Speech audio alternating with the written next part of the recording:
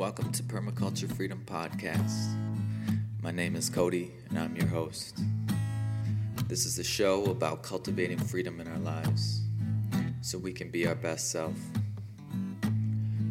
Freedom to live a beautiful, regenerative lifestyle that inspires our families, our friends, and our community. To transform our lives and reconnect to nature within. It's a revival of our roots that run deep into the earth. We were born for this time. We were born for this time. Thanks for joining me on this beautiful journey. Thanks for showing up.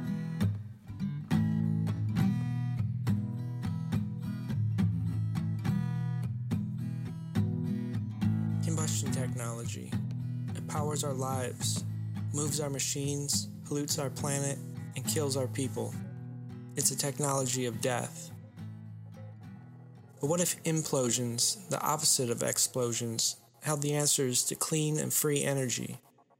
This was the idea that inspired Austrian inventor Victor Schauberger. Victor Schauberger's motto was to observe and copy nature. He did a lot of that in the forests of Austria where he grew up. He observed beautiful meandering rivers and was inspired by the spiraling vortices within them. He saw that nature uses this powerful vortex spiral movement everywhere, from tornadoes to hurricanes, black holes, and even plant growth.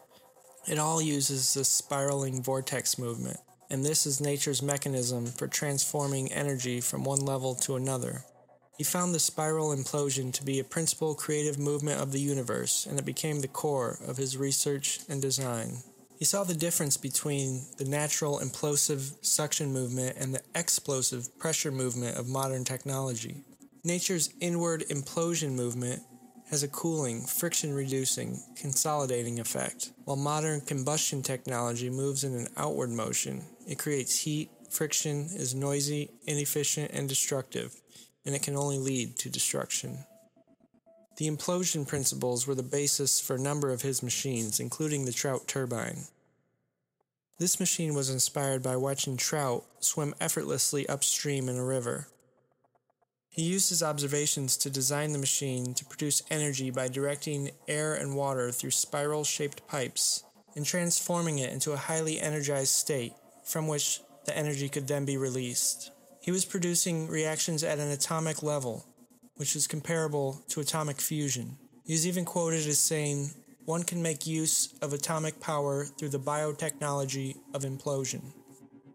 These implosive principles are in contrast to the destructive, explosive principles of nuclear fission.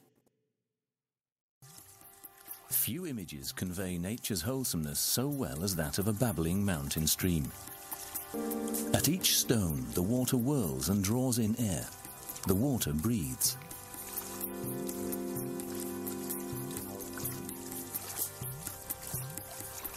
In the spiraling of water, the Austrian natural scientist Victor Schauberger recognized a basic form of movement in nature. His aim was to imitate the spinning movement in technical devices and thus produce naturally inclined, environmentally friendly energy.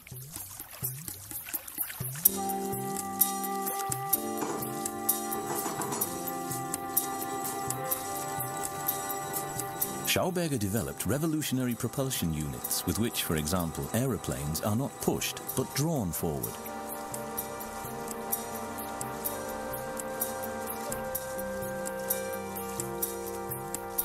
Victor's son, Walter Schauberger, searched for a mathematical formula to explain his father's findings. He designed a funnel based on the hyperbolic spiral in which the stream of falling water formed a dramatic spiral pattern.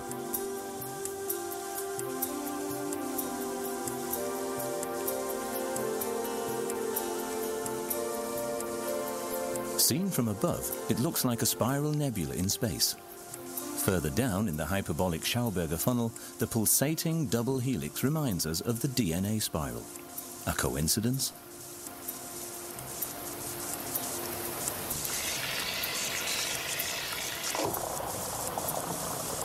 The turbulence creates a stable pulsating structure out of swirling chaos. A pattern of natural self-organization there for us to understand and then copy in Victor Schauberger's view.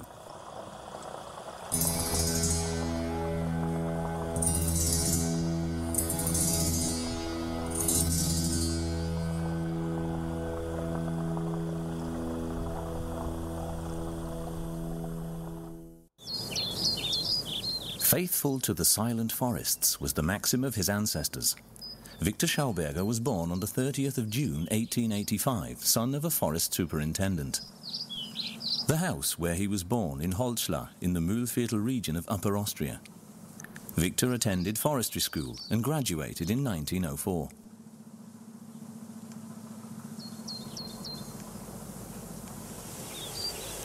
In remote districts, Victor could observe the woods in all peace, areas as yet untouched by humans. His observations over many years in this natural environment crucially shaped his later life's work. From early on, the forester turned his attention to the mountain streams and to the trout in them.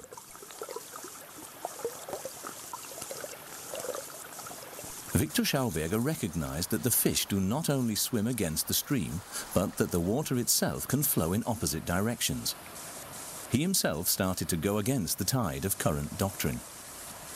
Simple forester that he was, Victor, here with his wife Maria and son Walter, was soon to astonish the scholars.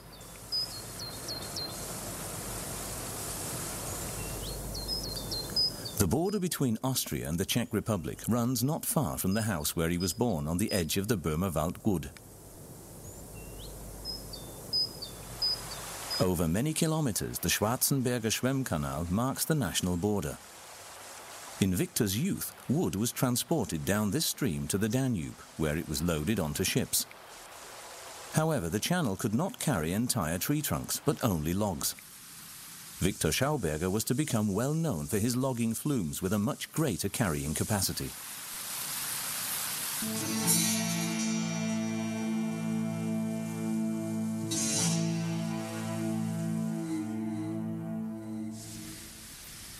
This small pond is what remains of a storage lake. A few years ago, it was still full of water, Lake Taschel. And 80 years ago, innumerable felled trunks floated in it, especially in the spring. In 1929, a documentary was filmed here. The forester Schauberger used his knowledge of the powers inherent in water to build a modern logging flume in the Merz Valley in Green, Styria. Eine moderne Holzschwemmanlage. Approaching the weir from the valley. Beneath the intake gate, a steep chute accelerates the departing timber.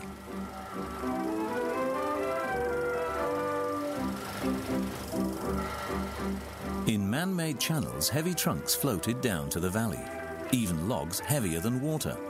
How was this possible? The first intermediate dam is reached. Due to the fact that cold water carries better than warm, the water that's been warmed up by sunlight, velocity and frictional force along the way has to be replaced by new cold water. Today, there are only ruins left from the intermediate dam. But Victor Schauberger became well known for his logging flumes far beyond the Austrian borders. Similar log chutes were built to his designs in former Yugoslavia and Bulgaria. It is not documented whether this man with the flowing beard is actually Victor. Final destination, the sorting plant in Neuburg on the Murz, another little marvel. The big trunks slide over a drop and the smaller ones fall through.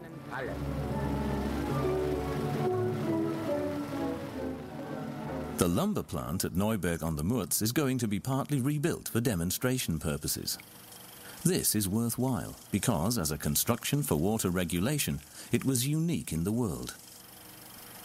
In the only sound document of Victor Schauberger's from the year 1955, he explains the most important underlying principle. Man mit fließendes Wasser durch eine bestimmte Bewegung rekreiere, erfrische, dann erreiche ich den Anomaliezustand, die höchste Dichte, die größte Schleppkraft. Das Wasser fängt zum Ziehen an und damit habe ich das erreicht, was ich beim Schwimmen haben wollte.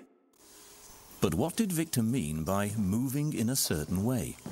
His grandson, Jörg Schauberger, offers further details. These logging flumes all meandered down to the valley. There were further structures along the way which swirled the water within the channels. This enabled the water to carry even heavier loads. Many people have tried to build similar structures, but my grandfather's logging flumes were the only ones that really worked. Victor Schauberger received many patents for aspects of his logging flumes, as well as for natural watercourse regulation devices, and for the guide vanes that divert the water into the middle of the river, preventing damage to the banks. In the Pythagoras-Kepler School in Bad Ischl, Victor's grandson Jörg and his wife Ingrid have held numerous courses and workshops on the topic, the nature and movement of water.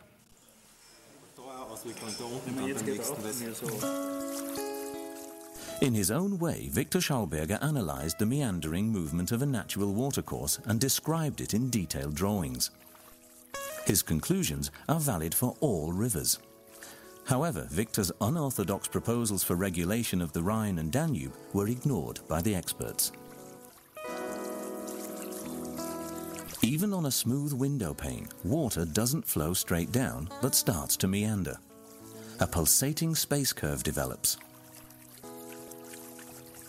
According to Schauberger, a river doesn't just flow, but winds itself forward. A river rotates in its bed. Put simply, it swirls. In the bends, the current is fiercest, ripping up and grinding the boulders in its bed. In Victor's words, the river chews up its stones. The minerals contained in them are food for the water. When the turbulence diminishes, the sediments slowly settle down again. Where the river deposits the most, a ford is formed.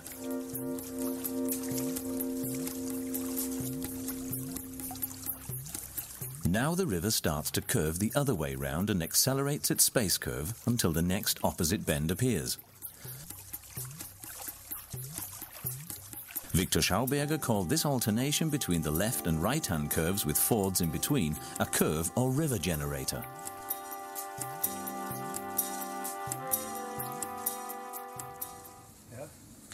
The Swedish engineer Olof Alexandersson, now 90 years old, published the first book about Victor Schauberger in the 1970s. He is still investigating the river generator.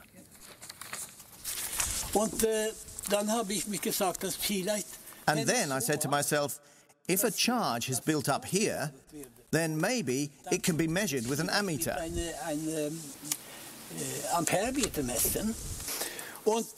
And then I inserted a copper plate here, which was firmly soldered to a cable, and here another plate. I used a copper cable about 10 meters long. I got a registration. Here I had a pulsating direct current. It was a generator.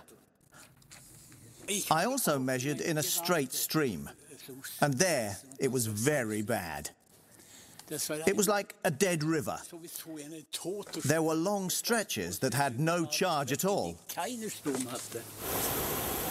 According to Schauberger, temperature variations are crucial for the energy processes in a watercourse. Even the slightest differences in temperature cause the different layers in the water to flow faster or slower. The water rubs against itself, bringing about ripples and vortices. A positive consequence is that the river slows itself down. In 1930, the Austrian Academy of Sciences confirmed the receipt of a sealed envelope entitled Turbulence. In it, Schauberger described his theory about the interdependence of water temperature and movement. The Academy kept the document under seal for 50 years. A confession that the time was not yet ripe for unlettered Schauberger and his practical perceptions from nature.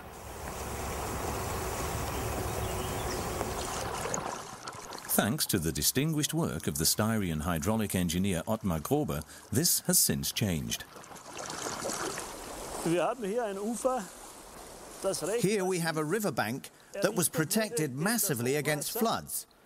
But Victor Schauberger said one regulates a river through itself from its center.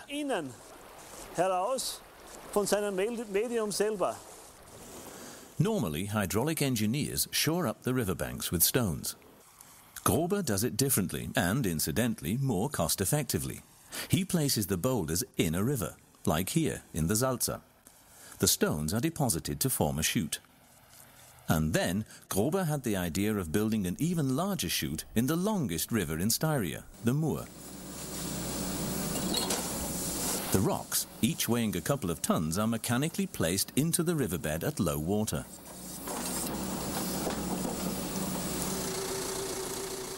Grober is a professional and monitors the position of the rocks with a GPS.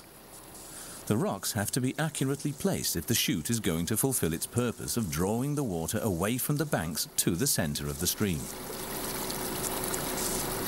Diese Bauweise des Trichters weicht. This chute was designed and built with unconventional methods, in that it is the first scheme to be built from the inside out, to direct the energy from the banks towards the middle. That means that I don't have to destroy or disturb the banks at all, as all of the work is done in the river itself. Sondern das gesamte Baugeschehen findet im Fluss statt. Building the channel not only stabilizes the banks, but also improves the water quality. Grober doesn't see himself as a river manager, but rather as a river liberator. His chute accelerates the water in the middle of the stream. Die Sohle wird dann durch die erhöhte Fließgeschwindigkeit. The riverbed is then eroded by the increased flow velocity in the middle, and this again results in uneven depths in the middle of the river. And so the large Hutchen, also called the Danube salmon, which live here, are able to find a habitat that corresponds to the needs of their species. Der ihrer Art entspricht. Das heißt, that means different water depths with different flow velocities. At normal water levels, the boulders are no longer visible. The funnel-shaped current, though, is recognizable. At low water, the channel becomes clearly visible. Shortly after the construction, Grober had the current measured with a hydrometric vane apparatus. Further measurements were taken by Graz University of Technology. The measurement data ended up with Christina Zindeler at the Institute of Hydraulic Engineering and Water Resources Management. She is a mathematician and, as part of her doctoral thesis, is working on the complex flow conditions in Grober's hydraulic constructions. We have completed several trials and noted the changes to the riverbed. Here you can see a cross-section before the construction of the channel. You can see that it's pretty even. After the installation of the channel and after a tremendous flood, the riverbed changed like this. You see here very strong dynamics within the riverbed. In this area, potholes were formed that are very good for the fish, because here they find calm resting places. And what is more, the riverbank stayed sound, so it was safe from the floodwater. The profile of the Mur riverbed after it has been changed by the channel now looks like a natural river profile, as drawn by Victor Schauberger in the 30s. Christina Zindeler does not just sit at the computer.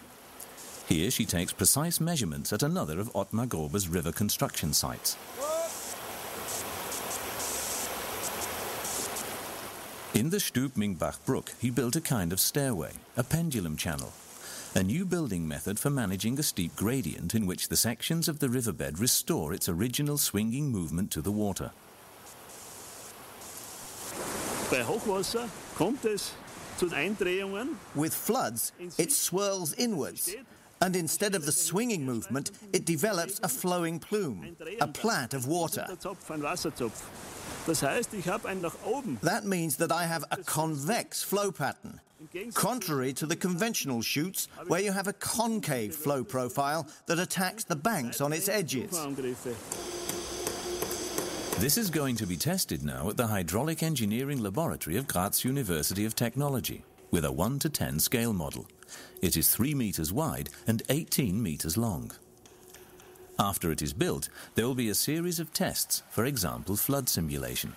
For the first time, Schauberger's methods for the regulation of flowing water are going to be subjected to sophisticated tests at the renowned Institute of Hydraulic Engineering. The head of the institute is Professor Gerald Zenz.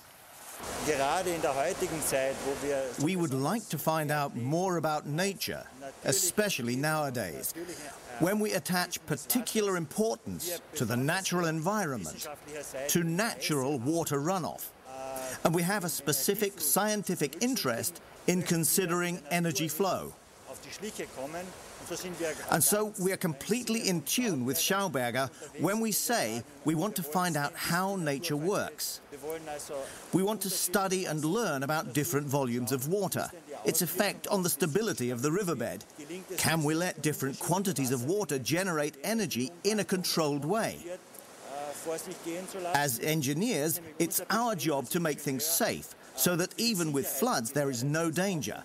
The river and its banks are not damaged, and the population is safe.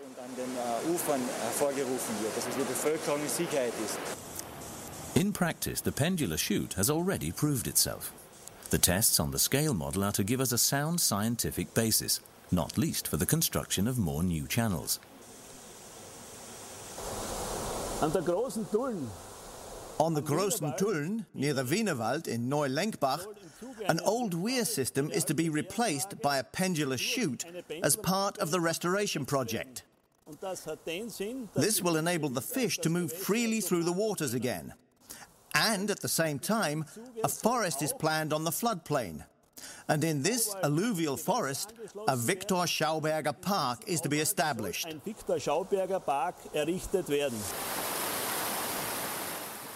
A pendular chute in a Schauberger Park would be the crowning achievement of Ottmar Grober's professional career.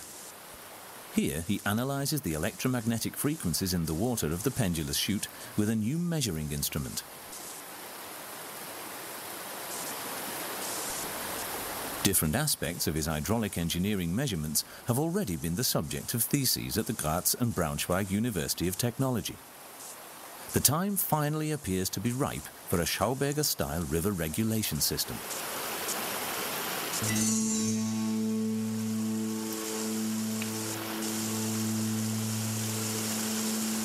Very early in his career as a forester, Victor Schauberger recognized the great significance of the woodland in the never-ending water cycle.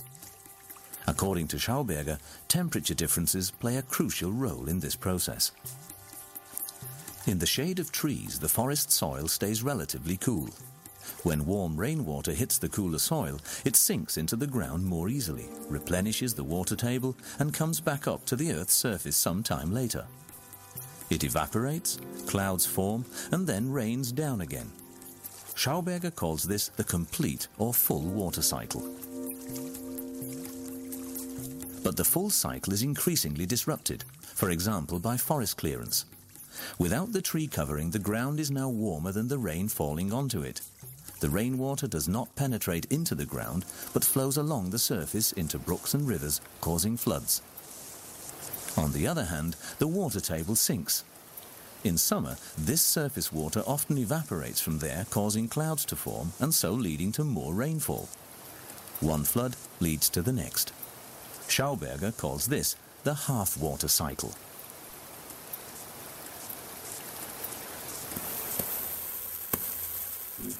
On a hot plate, it can be seen in a dramatic demonstration how the drops of water roll off. In a similar way, it can also be observed on hot asphalt. Today this is known as the problem of sealing of natural surfaces. Today, basically, water goes through only half of the water cycle. It can no longer penetrate into the ground, stay there and regenerate. Victor Schauberger wanted to solve this problem mechanically, and so developed a machine for the production of spring water like drinking water. In 1935, he obtained a patent for it. In this machine, the water would go through the whole cycle again. The water is cleaned, cooled down, run through vortices, enriched with minerals, and then it comes out of the machine like fresh spring water, like the water we know from our mountains. Wie ein frisches Quellwasser, wie wir es kennen aus unseren Bergen. Victor Schauberger believed that without a healthy woodland, there is no healthy water, which he called the blood of the earth. The shade-giving canopy of natural mixed woodlands allows an incomparable variety of species to flourish in the understory. A thick humus layer develops. A good woodland soil is a good water reservoir. It can retain up to 90% of the rainwater that falls upon it, and so dramatically reduces the risk of flooding and erosion. A healthy woodland soil can absorb 6 times more water than bare ground.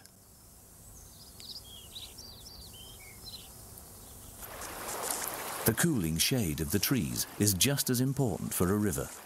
If humans do not interfere, the shade providers grow by themselves on the riverbanks.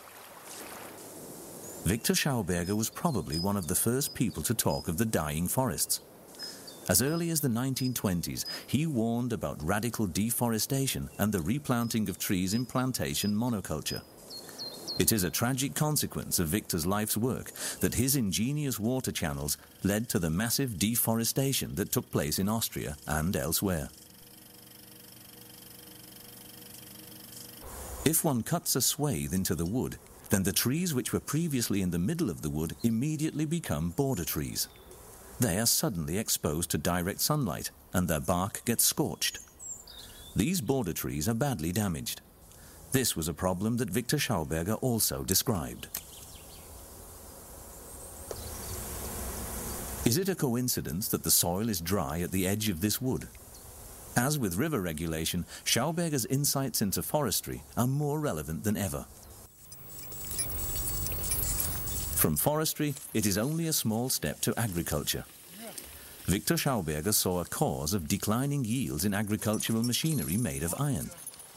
Basically, Victor considered the formation of rust in the water or the soil to be a life-destroying process. For this reason, he turned to the noble metal copper. Victor and his son Walter Schauberger obtained many patents for agricultural implements made out of copper. Instead of rust from the iron, copper and copper alloys contain trace elements which are brought directly into the soil through abrasion. Susanne Niedermeyer has been using copper tools in her garden for several years. On a small scale, she observed similar results to those documented in the 1940s in large-scale field trials in the Salzburg region and the Tyrol, an increase in soil fertility. Susanne Niedermeyer tests the spade, comparing an iron spade and a copper spade.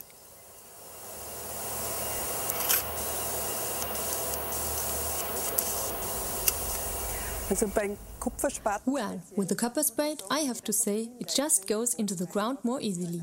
With copper tools, it seems that the trace elements also get into the soil. It seems to me that the soil in the whole garden has become homogeneous, so we don't have so much trouble with snail damage. It simply makes the work a lot easier. I recommend it. Victor Schauberger developed a special plough for loosening the soil which turned the soil inwards centripetally rather than outwards centrifugally. Unfortunately, there is only one model of the spiral plough, also known as the bioplough. Klaus Rauber of the Association for Implosion Research in the Schwarzwald explains how it works. With his bioplough, Victor Schauberger copied the way of a mole, faithful to his principle comprehend and copy nature. This plough works like a mole, which moves the soil centripetally and so moves through it with hardly any resistance. Electron microscope photographs have recently shown that shark skin has a similar structure, enabling the shark to plough its way through the water with hardly any frictional resistance. Viktor Schauberger certainly had not seen such pictures in his time. This plough turns the soil twice, first by turning it at this edge and then turning it back again so that the layering of the earth remains intact. The merits or demerits of ploughing in agriculture is ever more frequently debated. Viktor Schauberger's backwards turning plough could be the way to leave microorganisms in the soil layer where they belong.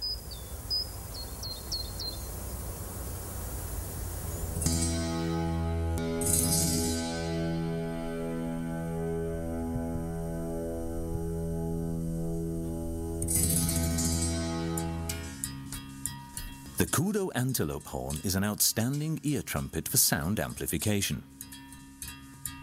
But Viktor Schauberger was interested in another characteristic. For him, the Kudo horn was the ideal model for water pipes because of its twisted spiral shape. In many countries, Viktor and Walter Schauberger obtained patents for their spiral pipes.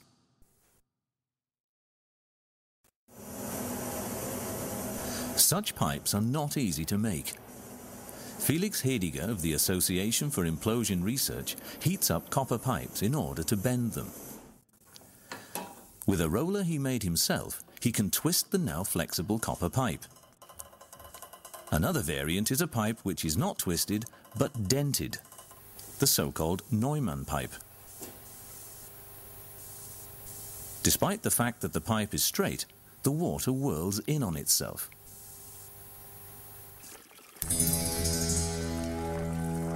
The water flows in a spiral space curve.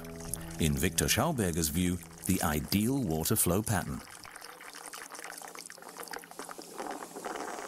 The Association for Implosion Research produces not only spiral pipes, but builds whole apparatuses following Viktor Schauberger's original plans. Here is the latest version of a sophisticated water appliance to revitalize distilled water from the year 1958. With this sophisticated device, Viktor Schauberger attempted to combine several technical aspects. He built a small-scale wave diaphragm. There, the water pulses through and meanders in the same way as it does in a natural watercourse.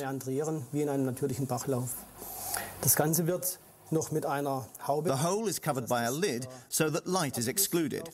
Carbonic acid is added to the airspace. The carbonic acid is incorporated into the water during the vortexing process, and high-quality salts are also added to it. The entire process has to run approximately half an hour with a positive temperature gradient. That is, the water has to cool down to 4 degrees Celsius. After half an hour, the water is taken out. It should rest a day until it has the maturity of good spring water. Possibly even, we'll test this in experiments, the maturity of healing water. Back to Felix Hediger. He builds his spiral pipes into a huge water revitalizing machine. It is not yet finished, but parts of it are. The hyperbolic funnels are already used in many ponds. The whirling air bubbles reduce the formation of algae in the pond, like on this golf course in the Taunus near Frankfurt. There is also a smaller funnel, a tabletop unit for enlivening drinking water. Jens Fischer has conducted numerous Schauberger vortex experiments. He sells the first water vitalizing equipment, which has been produced in great numbers since 1980. The so-called Martin Whirler was developed after a suggestion to Viktor's son Walter by a hydraulic engineer. Several thousand devices are also in use in different applications. Numerous bakers report the improved rising of dough and the retarded mold development.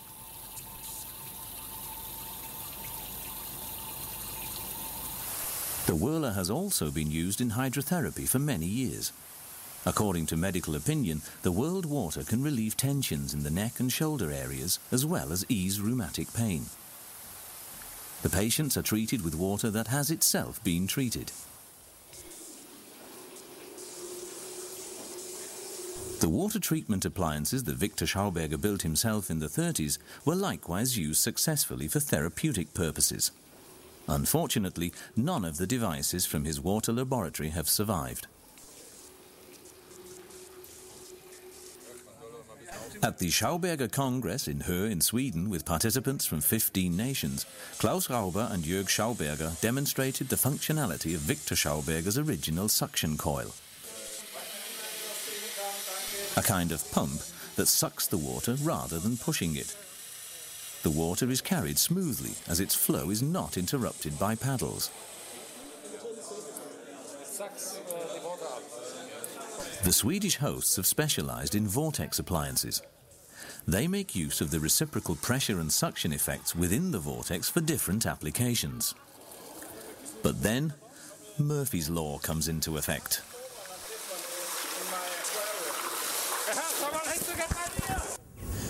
After the camera is dry again, a visit to nearby Malmö. Jörg Schauberger meets his Swedish friends. In the background is the new Malmö landmark, the Turning Torso, a twisted multi-story building. Although this building behind me doesn't have anything to do with Schauberger, it still makes me happy to be able to show how something so alive, like a turbulence, a twist, can be made out of something so rigid. Here in Sweden, Malmö is the home of a group which intensively investigates water turbulence. Research into Schauberger and the vortex is well established in Sweden. Schweden ist ein historischer Boden für die Schauberger- und Wirbelforschung. Because here, Olaf Alexandersson wrote his book, Living Water, one of the standard works about Victor Schauberger.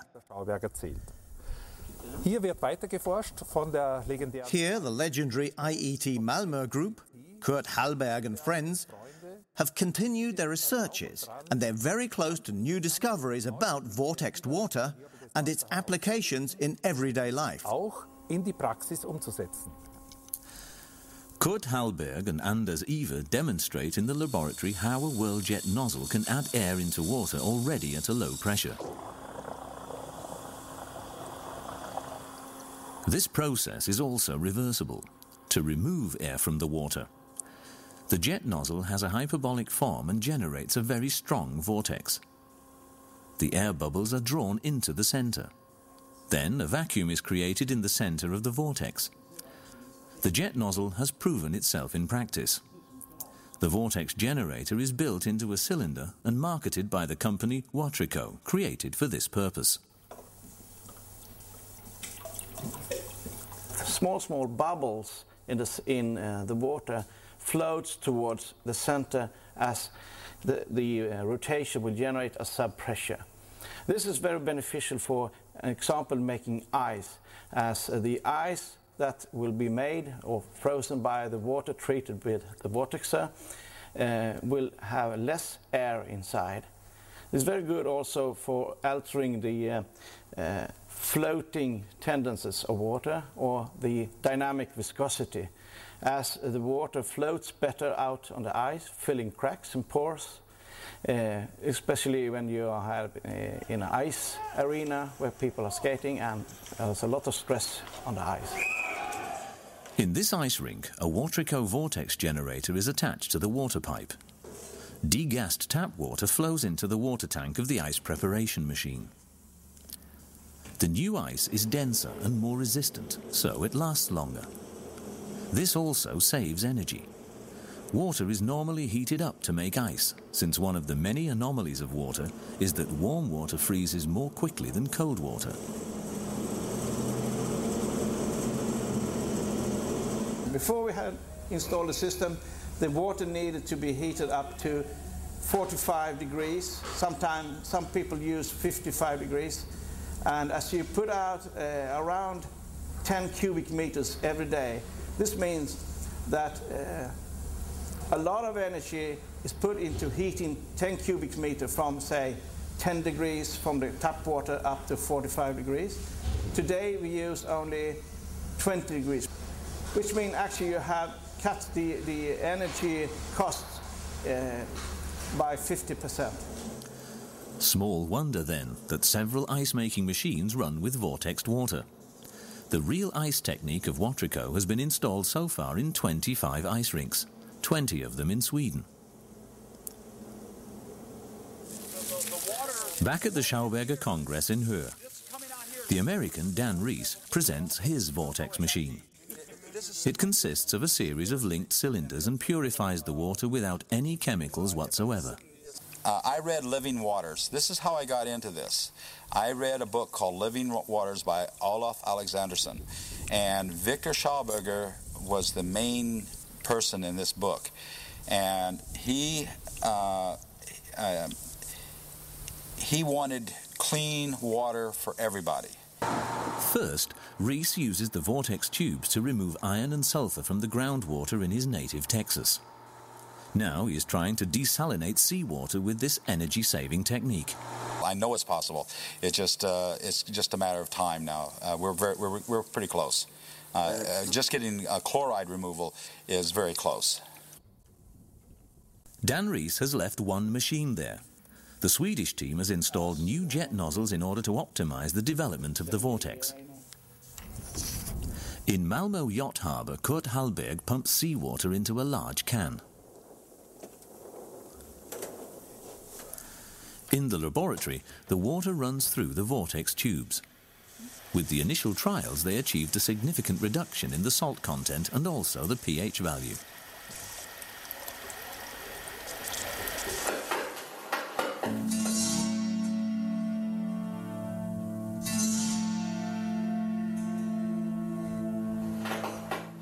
In the 1930s, Victor, and later his son Walter, experimented with the so-called Kelvin generator. When falling through copper spirals, thin strands of water produce high electrical voltages.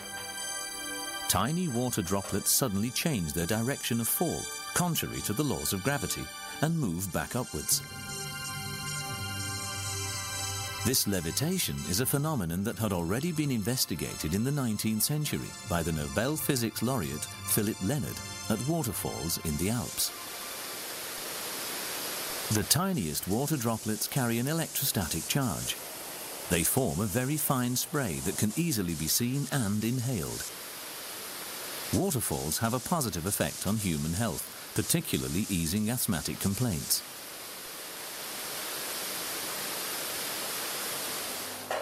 Although over 10,000 volts was generated in the water thread experiment, no significant electrical current was produced. Victor and Walter Schauberger halted their experiments into alternative energy generation. In the beginning of the 1950s, they started a new approach, based on the spiral pipes. They had already used these as the optimum curved shape for their water channels. In 1952, Victor Schauberger's patented spiral pipes were tested at the Stuttgart University of Technology, the legendary Purple experiment. Schauberger's frequent attacks on academic science, especially on water resource management, caused a number of politicians to commission Professor Purple to test Schauberger's pipes. The aim was to confirm or disprove Schauberger's ideas once and for all. For these measurements, Schauberger provided Franz Purple with some pipes. Amongst others, there was a straight copper pipe, as well as a double-coiled spiral pipe. The aim of these measurements was to test and compare the vortex flow processes within the pipe, in order to determine whether or not this shape of pipe enables the water to pass through with reduced friction. With these measurements, the relationship between friction and the flow velocity within the pipe was determined. There were clear differences between the straight and the spiral pipe. With the spiral pipe in particular, a sort of critical resonance point was discovered, at which the water flowed through the pipe without any apparent resistance. However, some interpolations were made which, at a closer look, would not stand up to scientific investigation. In his preliminary investigations, Professor Purple didn't take enough measurements, especially around those fascinating resonance points. For this reason, the Association for Implosion Research decided to set up the experiments again and repeat the tests.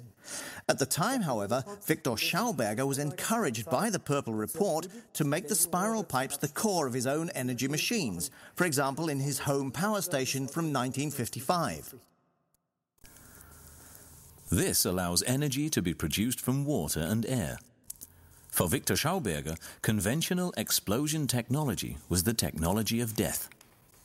With his home power plant, he hoped to stimulate atomic conversion processes through implosion, fulfilling the dream of a non-polluting energy converter that is economical with natural resources.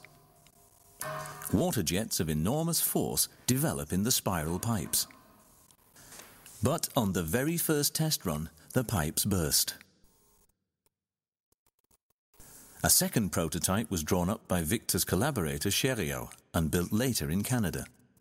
Now this suction turbine has been brought to Germany for closer investigation. Firstly, it's powered by a motor until it reaches a working speed of rotation. After this, water is run into the turbine, and the tangential rebound of the water jets with these nozzles causes the rotor to turn by itself, so that the drive suddenly starts to run on its own, generating enough electricity to supply a household. The regulation for this entire process is in the lower section. The water flow is controlled with this nozzle. With this small knob, we regulate the power output of the generator. Here we have the intake vents. In the center of this fixed part is an ascending coil with a built-in suction coil, another core piece of Schauberger's machines. But first, several components have to be revised and adapted, especially the links between the motor and the generator. Only then can the turbine be accelerated gradually up to 3,000 revolutions per minute. July 2007. At a convention of the Association for Implosion Research, Jörg Schauberger and Klaus Rauber unwrap a long-lost piece of equipment. It is the last repulsin that Victor Schauberger ever built. In 1958, it was lost in America. The repulsin was constructed at the time of the miracle weapons of the Third Reich and became a legend after the war. One specimen allegedly took off from the workbench and shattered on the ceiling. From this story, the mythology grew that Victor Schauberger had built the first flying saucer. But what really was the repulsin? According to a technical drawing of the prototype from 1940, the repulsin could, among other things, silently power an aeroplane without the need for fuel. A look into the interior of the first repulsin, a replica that was found in the cellar of the Pythagoras-Kepler School in Bad Ischl. In the turbine there are two wavy plates, one on top of the other. Air was drawn in through the gill slits between the two plates. Here, Victor Schauberger wanted to mimic the energy processes that are generated in the curves of a riverbed. And then the air is sucked in here through the slots and brought into the diaphragm inside, so that the air flows around here in a circle. Now we just remove the ring so that we can see it a little more easily. Here the air escapes between the discs and is rotated with these earlobe-shaped guide vanes. Schauberger's central approach here was the principle of matter transformation. The elements of the air, particulate matter and gases are converted in this repulsator, which is what we call the core of this repulsin. With this transformation, the different elements group together and are separated out. One part escapes through the ring rotator. And the radiation energy, Schauberger talks about synthesis electricity, is emitted through the central axis. That's why he also planned to incorporate this machine in aeroplanes as an alternative to the propeller for propulsion. Basically, the repulsin creates a biological vacuum along the axis in front of it, into which the aeroplane is sucked. Like the trout that's basically sucked through a vortex. A revolutionary propulsion concept. The question of what happened to Victor Schauberger's last repulsion becomes even more interesting. In June 2002, the American Richard Feyerabend appeared unexpectedly at a seminar in Bad Ischl. He showed pictures of the repulsion which he had rediscovered in Texas. Feyerabend was a US Marine pilot. Colleagues had told him the mythology surrounding Victor Schauberger's flying discs. One of the speakers at the same seminar was the Englishman Callum Coates. He and Feyerabend got to know one another as Coates had written the first English-language book about Victor Schauberger.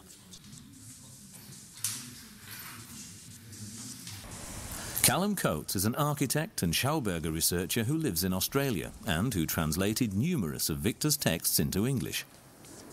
Victor's wording was specific and very often difficult to understand, so it was a tough undertaking. In the chapter, What Happened in America, Coates reconstructed the exact events of the summer of 1958.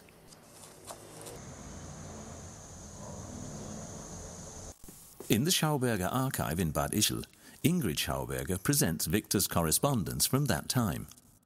These are the last original documents from Victor Schauberger's life.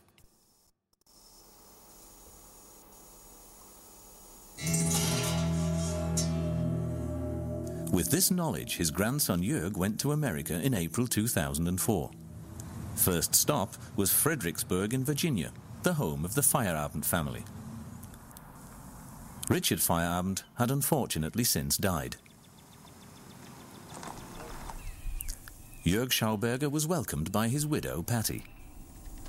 Hey. Patty Feyerabend showed all the documents which her husband had been able to secure and which have not yet found their way to Europe. Here are all the original documents that Dick Feyerabend collected from Texas. I'm very surprised about the abundance of the material. One can see here some original photographs, as well as the legendary Purple Report, the paper that was written at the University of Stuttgart in 1952. We've seen copies of it, but this paper has the original signature of the professor on it. So it's also of great interest to Schauberger research. Tell your mom hello. Ingrid, hello. Children, hello.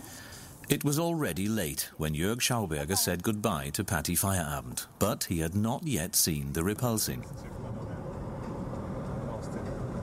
The journey continued the next day, to Austin, the state capital of Texas. Jörg Schauberger visited an institute that specializes in future technologies. The research ranges from cold fusion to so-called zero-point energy. Its client list includes the American Space Agency, NASA.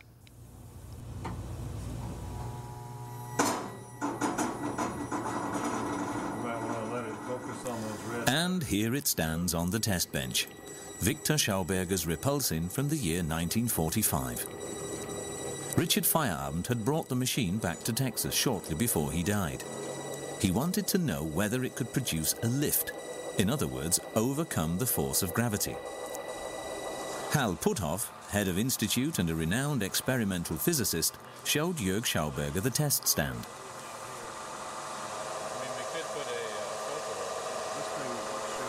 Puthoff's colleague, Scott Little, used a stroboscope lamp to test whether the material would be deformed with a rising speed of revolution. At 2,000 revolutions per minute, the tests were aborted. There was concern that the half-century-old machine would fly apart. I must say, one of the things I was impressed with was the quality of the construction, considering it was from the 40s. And, for example, when we put it on its bearings and spun it around, it spun very freely, as good as any modern bearings, actually. And so I could see that its function was to generate some kind of vortex airflow. And so what we wanted to do is look to see if when it was spun at high speeds, whether it would generate any lift. And what was the result of your test? Unfortunately, we didn't see any lift.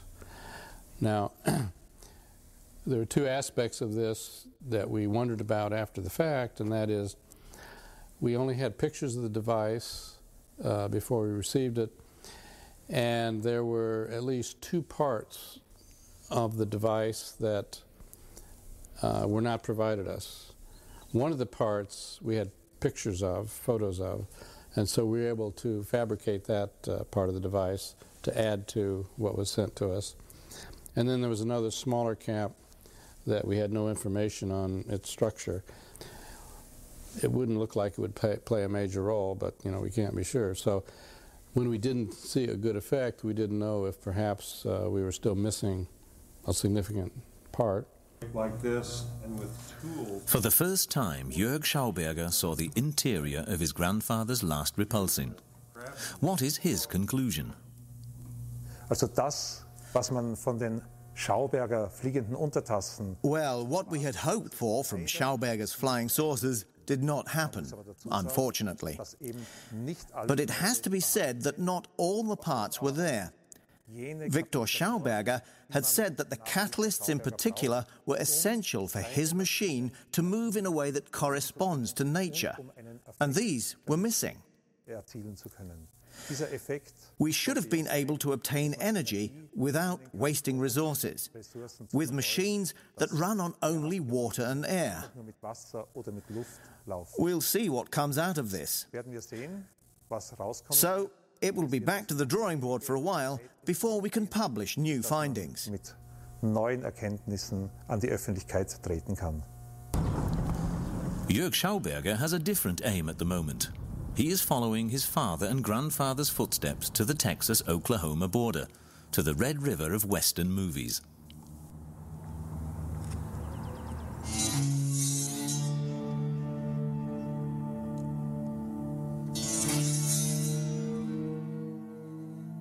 On the 1st of July 1958, Victor boarded an aeroplane from New York to Dallas, Texas, accompanied by his son Walter and his son-in-law Dr. Walter Luib. Some American business people had invited them to stay, especially the German-born American Karl Gersheimer.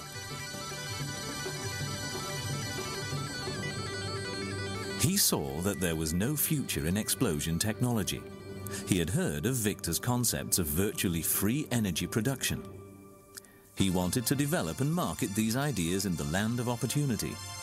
With the backing of a wealthy US financier, the project could start in Texas.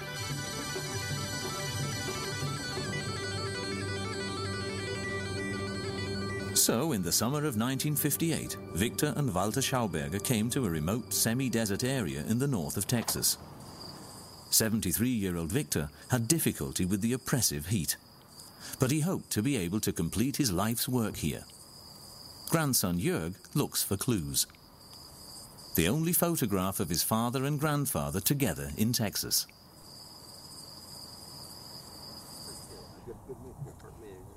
Jörg goes on to Denison, the birthplace of the former US President Dwight D. Eisenhower. This is a postcard of the house President Eisenhower was born in. It shows the house as it looked in 1958, when my father wrote this card to us back home. It was July 1958, where he wrote, "We're doing really well. We're in high spirits." So that was the beginning of the expedition to the USA, my grandfather's and father's American adventure. Jörg drives into the small town nearby, Sherman. Karl Gersheimer had a business associate here, Harold Totten. He owned a foundry that produced tubes and drill pipes for oil and gas production. The firm is still owned by the Totten family and is still called the Washington Iron Works.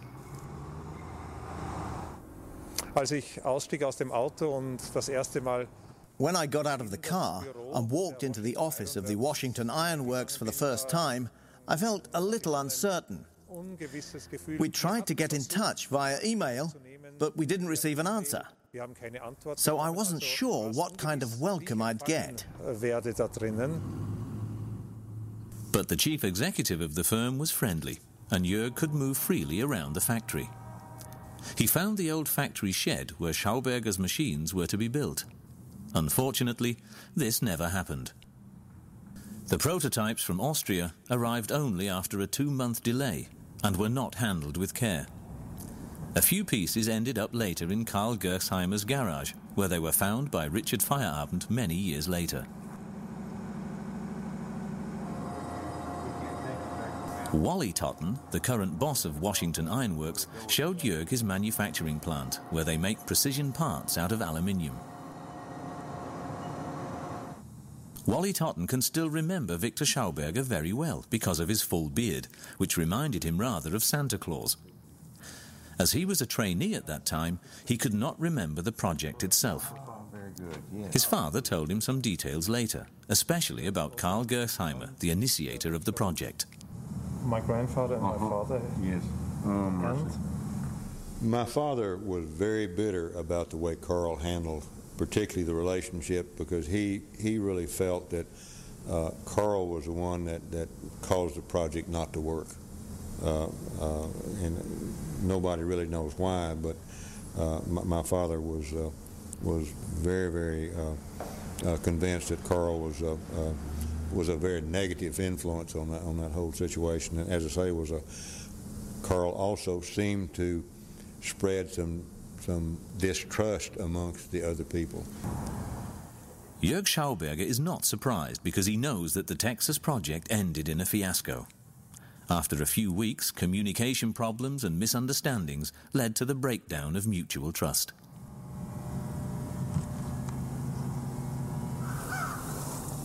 Victor refused to stay here in Texas any longer than 3 months. In this diner, Victor and Walter Schauberger used to have their breakfast. Afterwards, boss Wally Totten takes Jörg in his Porsche to his family's former country home, about 10 kilometers outside Sherman.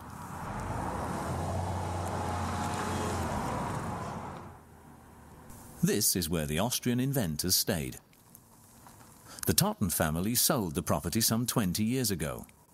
Today, it is pretty run down. Wally Totten was sorry about that because in 1958, it looked quite different. At that time, my father kept it very much like a golf course. It was a wooden rail fence around the property. It was kept mowed and trimmed, and we had horses and cows and that sort of thing. It was a working farm, but very neat, unlike the way you see it now. It breaks my heart to see it this way. I'm glad my father can't see it. Here, Victor and Walter Schauberger spent most of their time during their stay in Texas. They wrote letters and essays and drew project sketches, but the Americans seemed suddenly to have lost interest in them. in den ersten Tagen und Wochen waren sie ja noch. In the first days and weeks, they were still very optimistic and full of confidence that the project would provide the breakthrough and that they would be successful here in the USA. As the weeks went by, and with nothing to do out here, the letters got more and more pessimistic, until a point was reached where it couldn't go on anymore. Alle Beteiligten ein Punkt erreicht war, wo es nicht mehr weitergegangen ist. In the end, my grandfather signed a contract in which he transferred the rights to all his ideas, all his patents and thoughts to an American consortium, just so that he could fly back home again. And as you know, 5 days later, after he was back home, he died. Ist gestorben. I saw him as a man of great insight. In the 30s or even later, if people had listened to Victor Schauberger, we would have been spared all the disasters we have today and which we're expecting to have. It cannot be different. Nobody could see the problems of life so comprehensively as he did. We cannot live without a living nature. That is quite clear.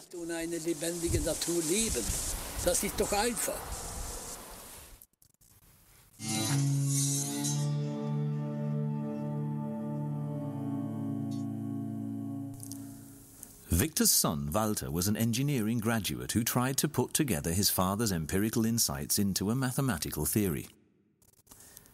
He studied the monochord, a stringed instrument that Pythagoras played to make audible the harmony of the universe.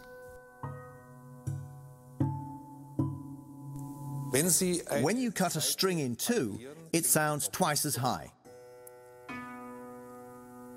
When we now take a third of a string, it sounds 3 times higher. When we divide it into quarters, 4 times higher, and so on.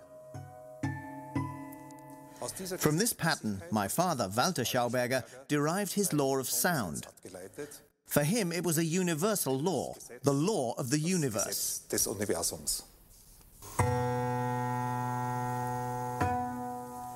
If one depicts this law graphically, one gets a hyperbola, a curve that comes out of infinity and goes back into infinity.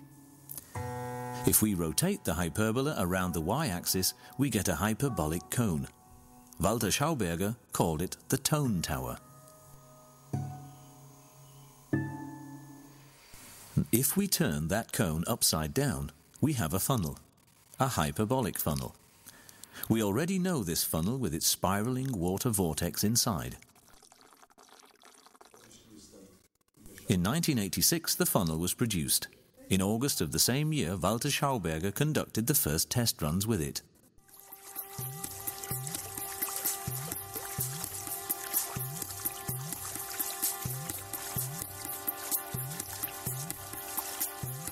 A stable pulsating structure develops out of a wobbling chaos. Walter Schauberger calls this vortex nature's energy program.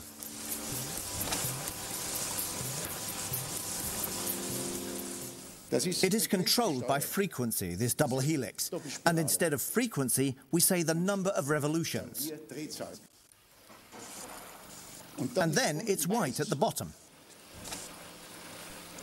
Innumerable gas bubbles spiral around the plate in the center, a characteristic energy vortex pattern.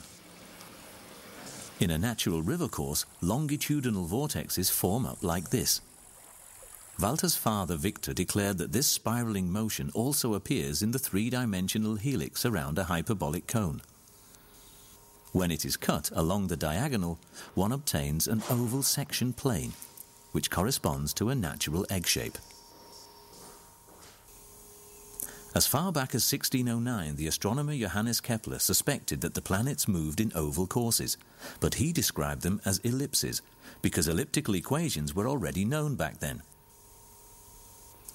Thus, the hyperbolic cone, the tone tower, is a link between the harmony of Pythagoras and the astronomy of Kepler.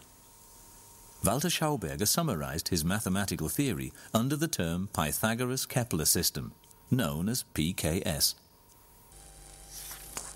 For Walter, here in movie shots from the year 1972, the egg shape was the ideal form for technical equipment in which mixtures, solutions or emulsions can be produced.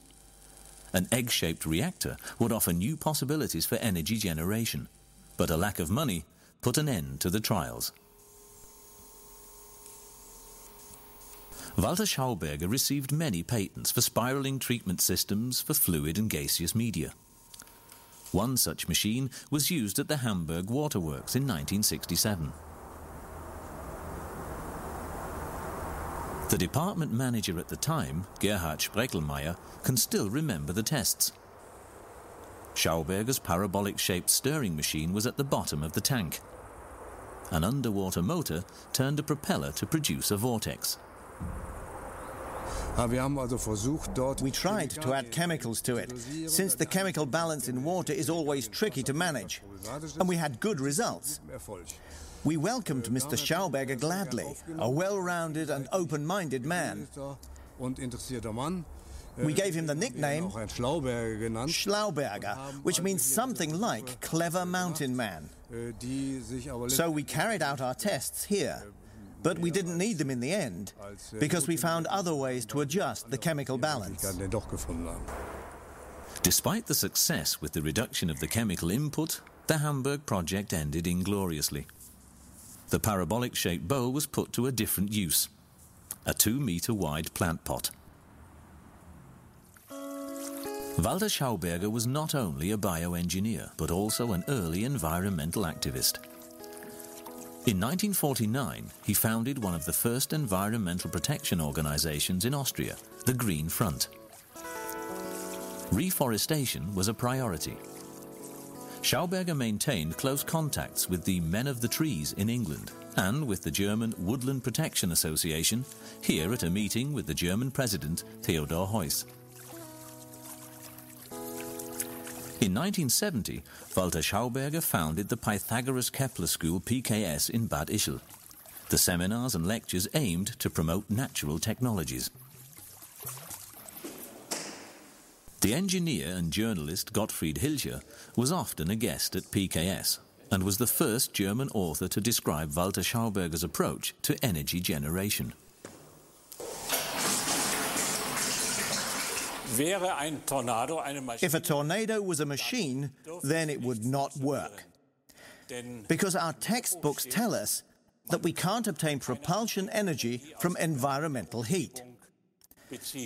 A tornado, however, obviously does exactly that. Nature's method of movement and energy generation is implosion, not explosion. That means suction instead of pressure. Movement directed inwards, not outwards. Walter's wife, Ingeborg Schauberger, now an old lady, can still remember his brave words. Don't parrot what is explained in books in such detail, but think in the opposite direction instead. As the father had told his son, Walter, when it is about technology, you just have to think 180 degrees differently. Then it turns out right. In 1996, 2 years after Walter Schauberger's death, the seminars resumed. Among the first contributors and supporters were Kurt Lorek, Norbert Harthuhn and Uwe Fischer, Maximilian Mack, Konrad Richli and Wilhelm Martin. Ingrid and Jörg Schauberger have run the PKS seminars since the year 2000. In 2006, the English hydrodynamics researcher John Wilkes was a guest lecturer. He developed flow forms in which the water pulsates rhythmically over bowl-shaped cascades. They serve to enliven the water and are also artistic landscape architecture. Today, one such flow form is installed in front of the PKS villa in Bad Ischl. The form of the biotope is appropriate for a Schauberger institution, egg-shaped. The vision of the trout turbine. The concepts and applications of natural eco-technology are very wide-ranging and not yet fully explored. Jörg Schauberger's view. Victor and Walter Schauberger's insights should be seen as an invitation to be inspired. So the point isn't to stick to the literal meaning, but develop one's own ideas and thoughts for a future with and not against nature. Maybe we can add a third C to my grandfather's C&C motto: comprehend, copy and cooperate with nature. Ottmar Grober in Styria has been cooperating with nature for a long time by building his river constructions which protect the riverbanks and vitalize the water at the same time. After he retires, Grober plans to develop a water power turbine. It is to be a bioturbine according to Victor Schauberger's principles, which achieves a greater energy output without damaging the water and which lets the fish carry on swimming upstream. In Sweden, the Malmö Schauberger Group vitalizes numerous public and private ponds with its vortex systems, with visible success.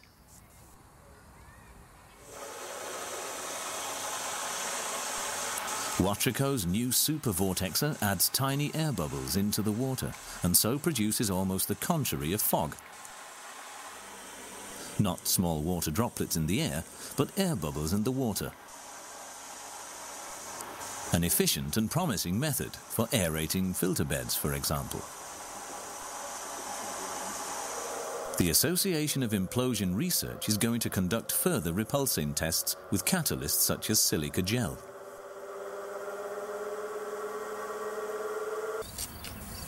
Where this fisherman is standing, Felix Hediger's water-vitalizing machine Belebula is making its maiden voyage. The pond, contaminated with algae, can take a deep breath now, after human intervention. For this water-vitalizing machine, we need 4 pumps in all. We have developed our own pump. These pumps are designed to transport water in a correct, natural way. They don't smash up the water as conventional centrifugal pumps do. One can see that the rotor is screw-shaped and formed into a spiral. That is typical of the Schauberger way. To this extent, this pump is also inspired by Schauberger and Schauberger technology. Schauberger Technik. The solar-powered pumps bring up cold water from a depth of 3 meters. First, it comes into vortex eggs, which have had minerals inserted. The water then rises further upwards in spiral pipes, and then either falls through a hyperbolic funnel or falls back on itself as a jet of water. Victor Schauberger developed a special plough for loosening the soil, which turned the soil inwards centripetally rather than outwards centrifugally. Unfortunately, there is only one model of the spiral plough, also known as the bioplough. Klaus Rauber of the Association for Implosion Research in the Schwarzwald explains how it works. With his bioplough, Victor Schauberger copied the way of a mole, faithful to his principle, comprehend and copy nature. This plough works like a mole, which moves the soil centripetally and so moves through it with hardly any resistance. Electron microscope photographs have recently shown that shark skin has a similar structure, enabling the shark to plough its way through the water with hardly any frictional resistance. Victor Schauberger certainly had not seen such pictures in his time. This plough turns the soil twice, first by turning it at this edge and then turning it back again so that the layering of the earth remains intact. The merits or demerits of ploughing in agriculture is ever more frequently debated. Victor Schauberger's backwards turning plough could be the way to leave microorganisms in the soil layer where they belong.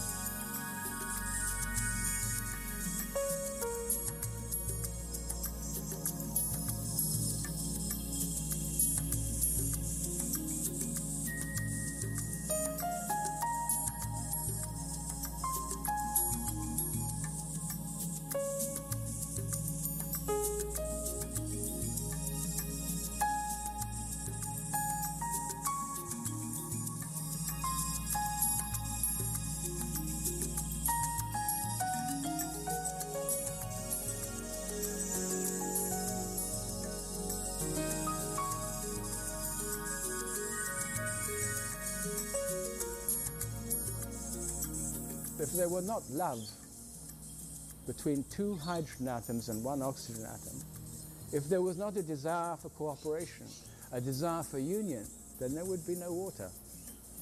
And so when you look out here in nature, everything that you can see in physical form is the result of a congregation of atoms or molecules who desire to congregate, to cooperate, to create whatever it is in front of our eyes that is beautiful to see.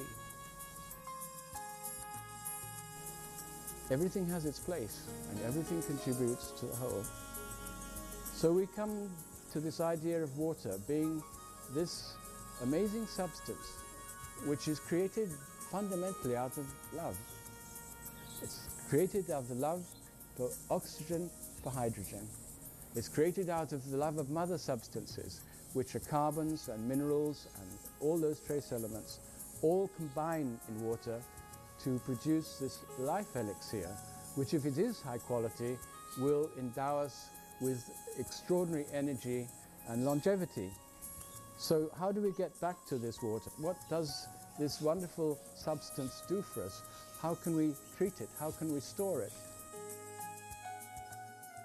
Well, water, juvenile water, young water, is born in the forest. And as it gradually comes to the surface, it gathers to itself minerals, trace elements, until arriving at the surface as a spring, it is mature. It has its full complement of mother substances. It's ready to give. And one of the principal ingredients in good water is carbonic acid, which is a compound of hydrogen, carbon, and oxygen.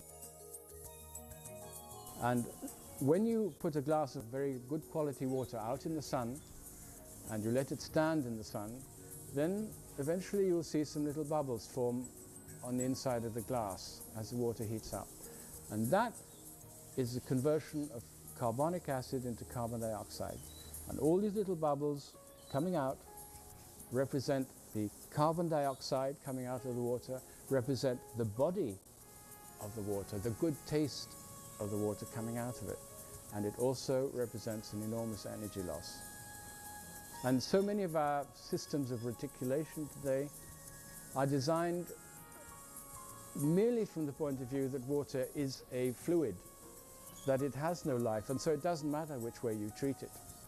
So we make it flow down straight channels, we make it flow into cylindrical objects, we make it flow into all sorts of vessels and shapes which are nowhere to be found in nature.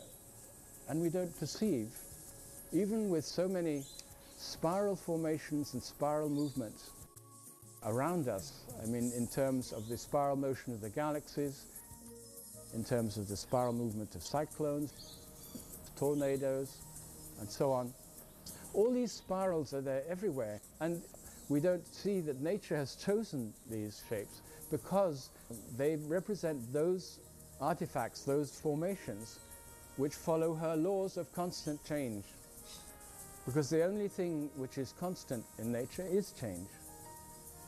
And if we want to create a system for water reticulation, then we must also create, within the forms that we provide, the possibility for water to change and transform and to renew itself.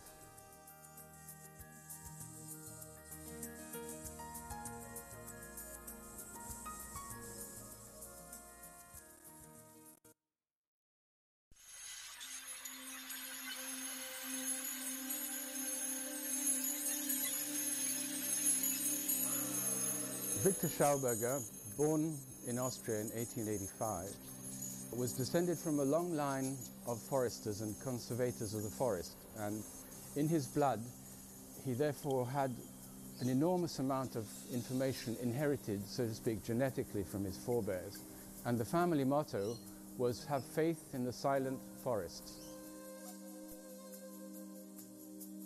He, as a young man, spent most of his time in the forest, and there he was able to perceive phenomena, energetic phenomena in nature, in untouched virgin forest, which gave him so many insights into the way nature functioned, and particularly with regard to water.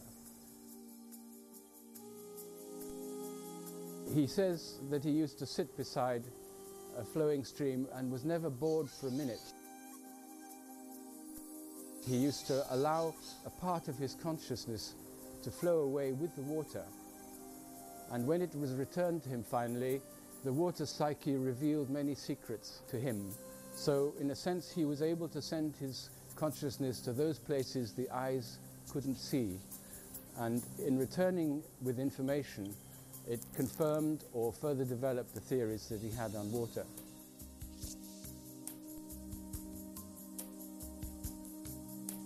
Throughout his whole life, he was an unconventional person in terms of contemporary physics or science, and he had a long and running battle with scientists, often acrimonious, because those things that he said were the realities were usually in stark conflict with accepted theory at the time. And fundamentally this revolves around water and the way water should be viewed and what is important for water to maintain its inner health and vitality. And what is water? Well, water, in Victor Schauberger's view, is a living substance. And whether it has life or death depends on the way it's been treated, what it's handled, how it's forced to flow or how it flows, under what conditions it flows. And all these things Victor Schauberger perceived in his long sojourn in the forest in Austria when he was a young forester. And he had access to phenomena, energetic phenomena, which nobody else had. And indeed, in 1930, he wrote a book called Our Senseless Toil, which laid out clearly for everyone to see all the environmental catastrophes that would happen and which would be inevitable if humanity did not change the way it dealt with water, treated water, and the forest as well, because the forest and water are so closely interconnected. You remove the forest, you remove the water at the same time. You destroy the forest, you destroy the water, because instead of flowing in coolness under the shade of trees, which is the way nature ordains for water to flow, it flows out in the sunlight and loses its energy.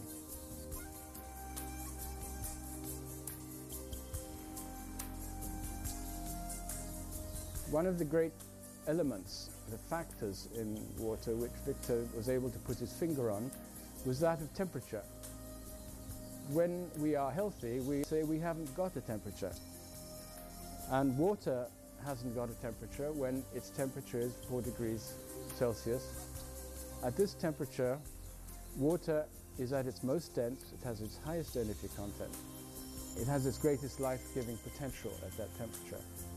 And when the temperature increases above 4 degrees or below 4 degrees, then water gets less dense. And this anomaly point of water, and it's anomalous because all other liquids become consistently denser with cooling. Water is the only liquid which stops getting denser at 4 degrees and starts getting less dense below that.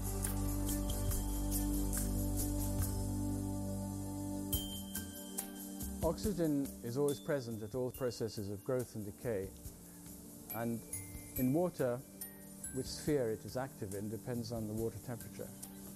The critical temperature phase between one and the other is, according to Victor Schauberger, about 9 degrees centigrade. Victor saw a completely different view of phenomena, the water as a living substance, but the water itself was a transformer and receiver and emitter. It transformed the energies of the cosmos and the energies of the earth.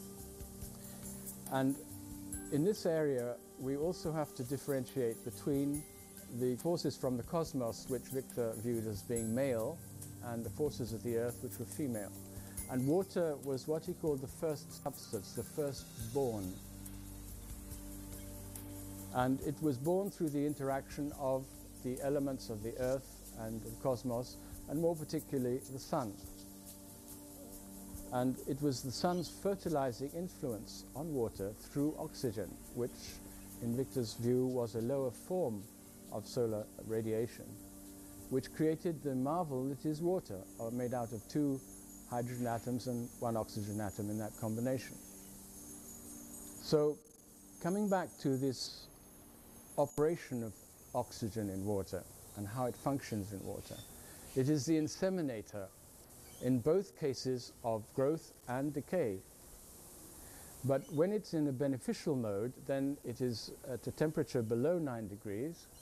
The carbon substances, or the carbons of the earth, which Victor grouped all together as under the name mother substances. These were every element except for oxygen and hydrogen. Hydrogen was the carrier substance, oxygen was male and fertilizing, and all the other substances were female. And if you think of the word material itself, it has its origins in the Latin word mater, which means mother. And so perhaps if we think of it in this way, then you get an idea of what mother substances mean. And when oxygen is bound or is fertilized under cool conditions, then the female part of the interaction surrounds the oxygen, which is passive. And then the energies are transferred in such a way or transformed in such a way as to provide creative, growing, beneficial things. And this is the interaction of oxygen and the mother substances below 9 degrees. Once the temperature goes above 9 degrees, then the oxygen becomes aggressive and it binds the mother substances, that it surrounds the mother substances who then become passive. And in that situation, parasitic and bacterial life forms evolve. When we approach a new way of designing or a new way of looking at moving water, for instance, then we have to design a process which allows water to change and to transform and to move and to be itself, fundamentally to be itself. In the reticulation of water for drinking purposes, it's important to generate this longitudinal vortex. While the central flow is a simple spiral, the external peripheral flows is a double spiral movement, a rotation about the central spiral, which acts in a way like ball bearings and facilitates the faster flow of the central core water. This double spiral movement is inaugurated by the emplacement of guide vanes which deflect the water from an otherwise straight path into a spiral path. And these, in Victor Schauberger's concept, would be silver-plated copper placed in a wooden pipe at certain intervals to create or provoke or promote this centripetal spiral flow. This spiral movement is the rejuvenating movement which endows water with fresh energy, and also because of the movement and because of the way the oxygen is separated from the core water initially and diverted to the outside, certain bacteria, pathogenic bacteria, anaerobic bacteria, are exposed to excess oxygen and die off. And in the process, the longer the movement down such a pipe, the purer and the more bacteria-free the water becomes. Water has certain patterns of motion.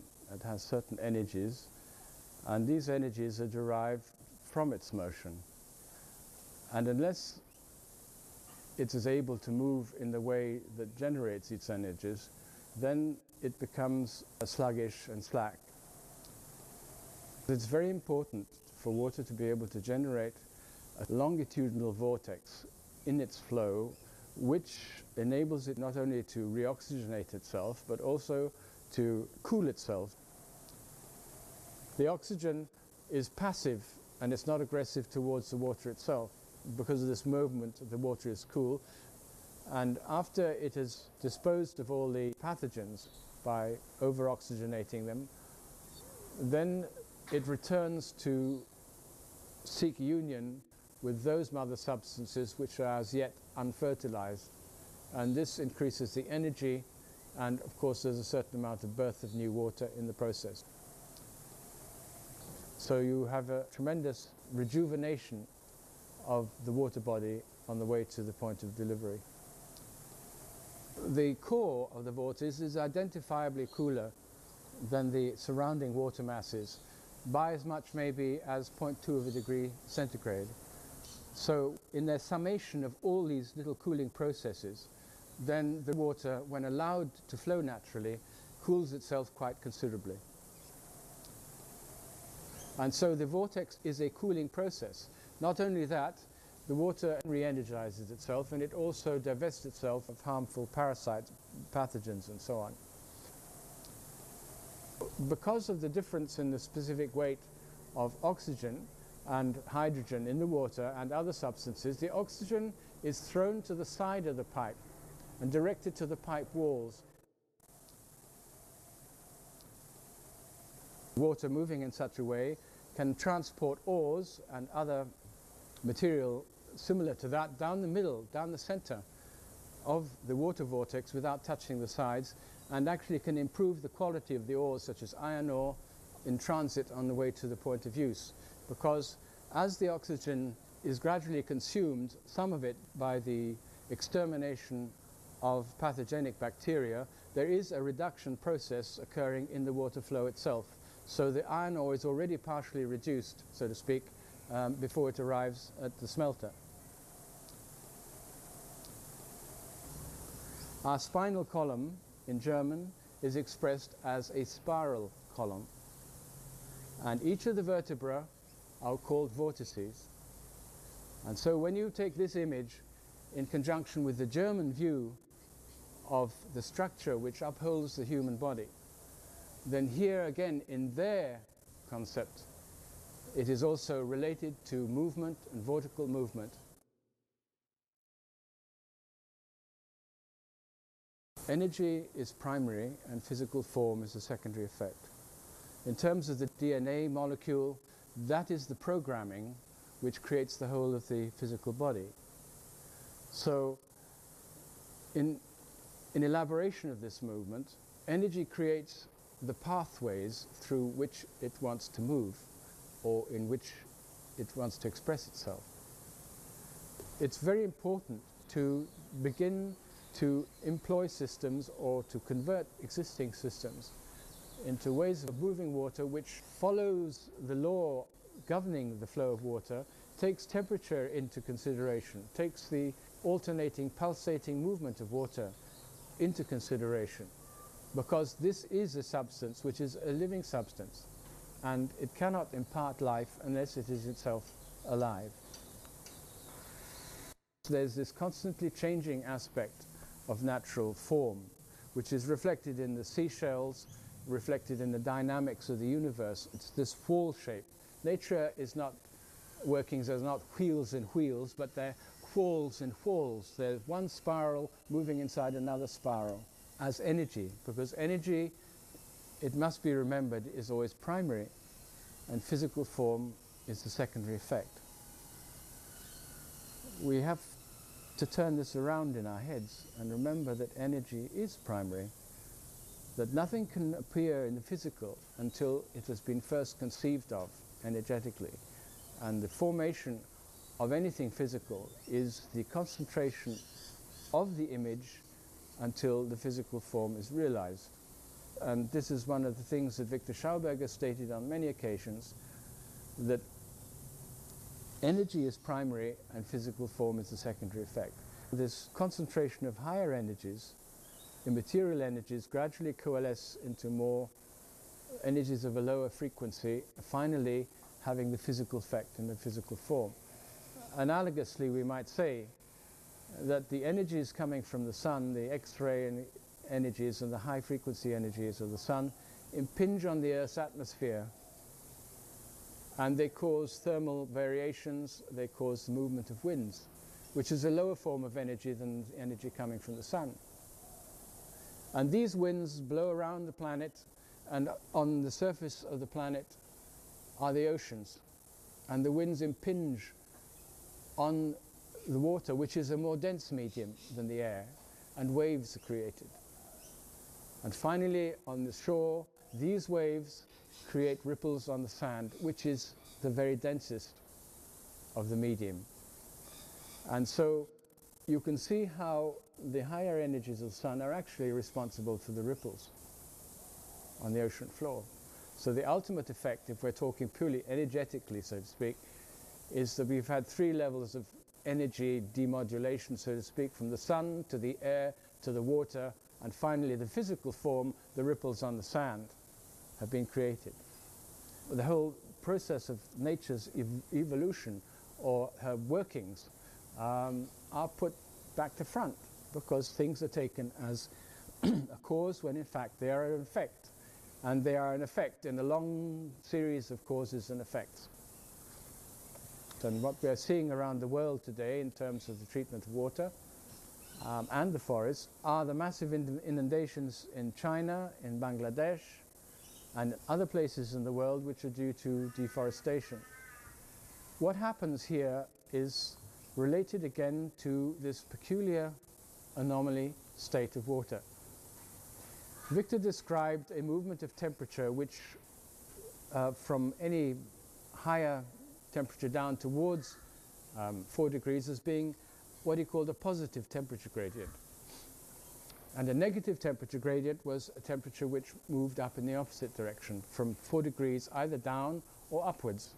Anyway, away from 4 degrees, which was the condition of temperaturelessness or indifference, as Victor called it. Now, the temperature gradient plays an enormous role in the Earth's water balance, and it's something which is not really understood, and it's very important that it should be understood, because if it's not, we shall go on having the same series of drought, deluge, and these massive flooding and inundations which we're experiencing at the moment. Now, water has to be handled with great sensitivity. It is a substance which is alive. It has to be treated as something alive. Therefore, it should not be exposed to excess heat. It should not be exposed to excess pressure.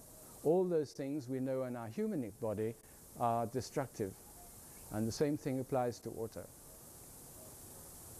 As long as water is able to flow in vortices down a river, and to have a movement, a flowing sort of waltzing movement to left and right as it spirals around one bend in one way and one the other, then it's able to generate these cooling vortices. And this always, no matter what the external conditions, or at least to a certain extent, no matter what the external conditions, the water is able to cool itself towards its all-important state of temperaturelessness, which is 4 degrees Celsius. Unfortunately, with many of the practices, hydraulic practices, river engineering practices, and so on, water is forced and confined to flow in straight channels, and these channels are really like a straitjacket on water. It stops its free movement. It's not able to move. It's not able to waltz from left to right. All its ability to generate these vortices is removed from it. And as a living substance, it becomes diseased. And when forced to move in such or be conducted in such a way, then because it can't cool itself, it warms up. And the oxygen content becomes aggressive and fosters the development of parasitic life forms, bacteria, and so on, because the water has become too warm. And its energy, like we have in our body, we have energies which enhance our immune system. When those become depleted, then we get sick. And the same thing happens to water. And the greatest and most sensitive care must be taken of water if it is to fulfill its functions, which is to support life. Because life without water is unthinkable. And one of the greatest fallacies in economic theory today is, or not fallacies, but sort of mistaken thinking, is that the world can continue to move, to grow in its materialistic way on the assumption that there can be no limit to quantitative growth. Of course there must be, because this planet is finite, and there's a finite number of artifacts or finite materials, raw materials. When rain falls onto the earth, the rain has a certain temperature. The earth, in order to absorb the rain, must have a cooler temperature. This is a positive temperature gradient, because we are going from a hotter to a cooler temperature through the ground. As long as the ground is cooler than the incident rain, the water will infiltrate, and that really happens under conditions of healthy forest or healthy vegetation, which cools the ground. That means the water is absorbed, and in forestry conditions, 85% of the water that falls will be absorbed by the ground and won't be released, for instance, till 2 or 3 days after, even if it's heavy rain. Now, if we have removed the trees, if the ground has been warmed up, then we have the existence of a negative temperature gradient from the atmosphere into the ground. in that the rain is cooler, but the receiving ground is warmer. And as a result, the water will not penetrate but run sideways. Like you put a drop of water on an electric hot plate, it skitters sideways and steams. And this steaming is the same thing that happens to the water, which has fallen on the ground under a negative temperature gradient. And that because it is not absorbed, much larger areas of water are exposed to the sun, and there's a much faster and abnormal rate of evaporation, which means that a very large amount of water is returned to the atmosphere far too quickly. And as a result of that, you have large agglomerations of water here, no water there, deluges here, drought there. And that is all because the water balance has been disrupted, by and large, by humankind's activities in forestry and agriculture and water resources management. And we are paying the price for that now, and there is only one solution, and that is to reforest as fast as possible, because then the water will be allowed to enter into the aquifer systems underground. A lot of carbon dioxide will be absorbed in the photosynthetic process. The climate will be cooled and the water balance regulated, and then we can expect to have after that more even and regular climatic patterns than we are experiencing today. And all this is due to the lack of understanding of temperature in relation to water movement and water behavior. There are certain relations between water quality and the human immunity. In the same way, there are relations between temperature and the immune qualities of water. Both blood and water fulfill the same function. They supply, on the one hand, the body earth with nutrients and elements so that it can grow and develop, and on the other hand, in our own body, it does the same thing. And these abilities are very much temperature dependent. But first we'll discuss water, because this also applies to the body. So anything really that I say about water also applies to blood, and it applies to sap and the movement of sap in trees. Water has its greatest density at its anomaly point of +4 degrees. It has to be maintained at this temperature for as long as possible, because this is a temperature which allows water to shift material. It allows water to grind up rocks, for instance, on its passage down a river, which then are supplied to the environment through which it passes. The coolness allows for the removal, transport of sediment, which is also which needs to happen in the blood, in the body, because the blood has to take waste matter and take it away. If the temperature relationships in the blood are not correct, then things like varicose veins and sclerosis and so on happen, because the blood isn't in a position energetically anymore to shift the material. The same applies to water. Now, water has, of course, its content of oxygen, and oxygen, as we all know, is always present at growth and also in decay. And whether it is active in one or the other spheres depends on the temperature. And in water, this crucial, what you might call changeover temperature, is at 9 degrees. Below that, the oxygen is, so to speak, bound by the water and is a passive. It's passive, and it goes towards the creating of high-grade microorganisms beneficial to life. Once water rises above that 9 degrees, then it gradually becomes more aggressive, and it enters an energetic level which is, so to speak, in harmony with parasites and bacteria, and then fosters their growth and development. And that is why it's very important in terms of the way we transport water and we move it from one place to another, that it should always be able to cool itself. It should be able to breathe, because as a living substance it must also be able to breathe. And in our modern world we seal it up in concrete or steel pipes, and gradually the water suffocates. And its oxygen content gets totally burnt up. Water has to be handled with great sensitivity. It is a substance which is alive. It has to be treated as something alive. Therefore, it should not be exposed to excess heat. It should not be exposed to excess pressure.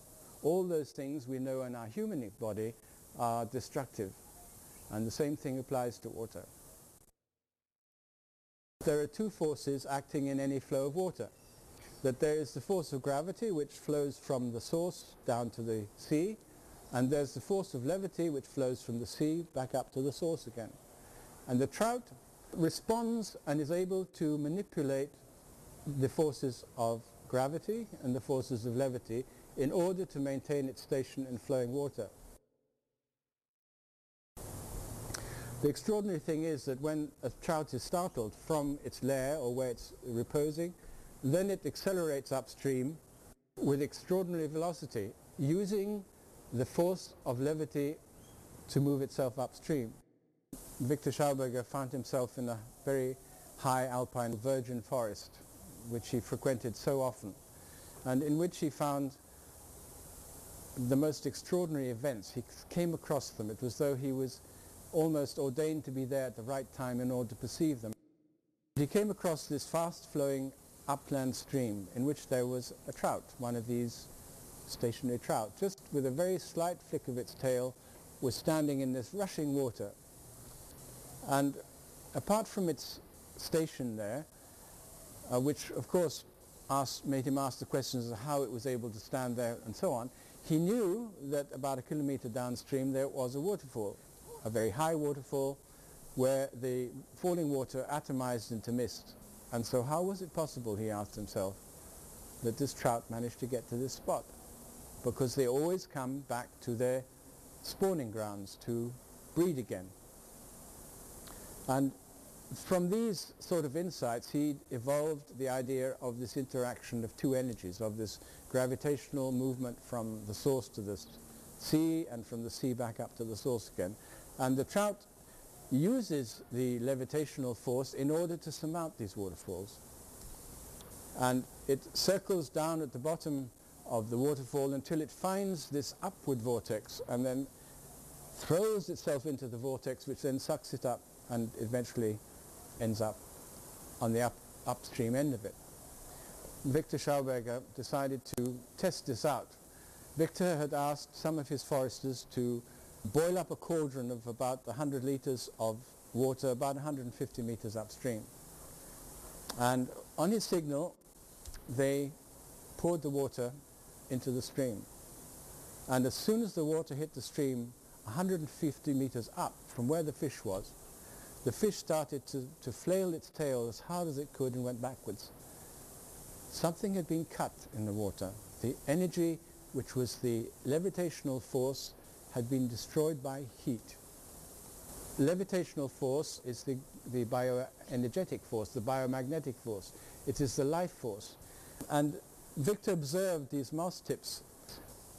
The moss tips pointed up against the stream, against the current.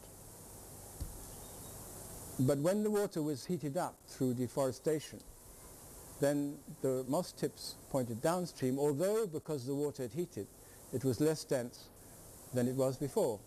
So he regarded these tips of the moss as being an indicator, indicating the health or disease of a stream.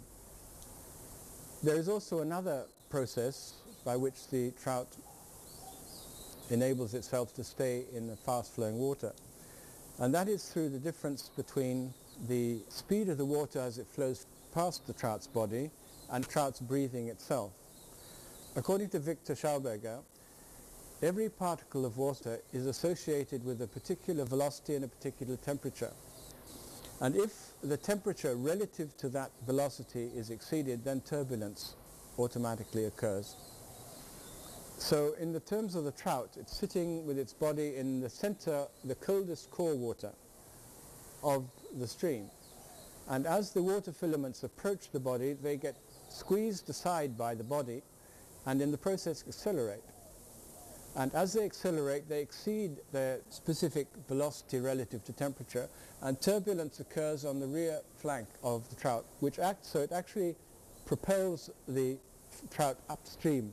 The trout breathes in, or at least it takes in water through its lungs, extracts the oxygen from the water, or a large part of it, which then that water passes out through the gills in a semi-oxygen deficient state. And as a result of its lack of oxygen, it absorbs oxygen from the surrounding water and expands. And this expansion is also pushed on the back of the trout, which squeezes it forward like a bar of soap. When it wants to accelerate, it flaps its gills very fast, and that creates more turbulence. And also, because there is a greater expulsion of oxygen-deficient water, that means there's a greater expansion of water behind it, which pushes the trout forward upstream. When we approach a new way of designing or a new way of looking at moving water, for instance, then we have to design a process which allows water to change and to transform and to move and to be itself, fundamentally to be itself. And there was a time when Victor, fairly early in his days, built a log flume for the transport of logs down the mountain. When it came to build it, it was going to be constructed out of timber, and it was going to be a half-egg shape in the profile, so that there was this shape made out of wooden slats. And when the workers asked him, well, where they were going to build it, he said, well, now, you see the valley here, and see the river. He said, that's the way that the energies like to move in this situation, so we copy that. And one of his great adages was, comprehend and copy nature.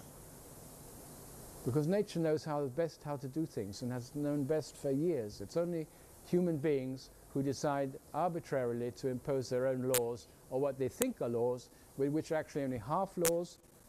In the case of gravity, for instance, with the total negation of levity, there's the law of gravity, but there is the law of levity. In fact, there's the law of both together. So in this log flume, which was built to follow the contours of the valley, there were slats attached to the sides of the walls on left-hand bends and on right-hand bends, so that the water was caused to rotate or to form longitudinal forces anti-clockwise and then clockwise as it went around these bends. In this first instance, built in Steyerling, this was constructed for Prince Adolf zu Schaumburg-Lippe, who was the owner of great forest estates, and the actual length of the flume was about 2 kilometers. The water and temperature was very strictly controlled. Victor determined that in order to make the flume function properly, in order to generate the right energies, it was necessary to introduce different temperatures of water into the flume.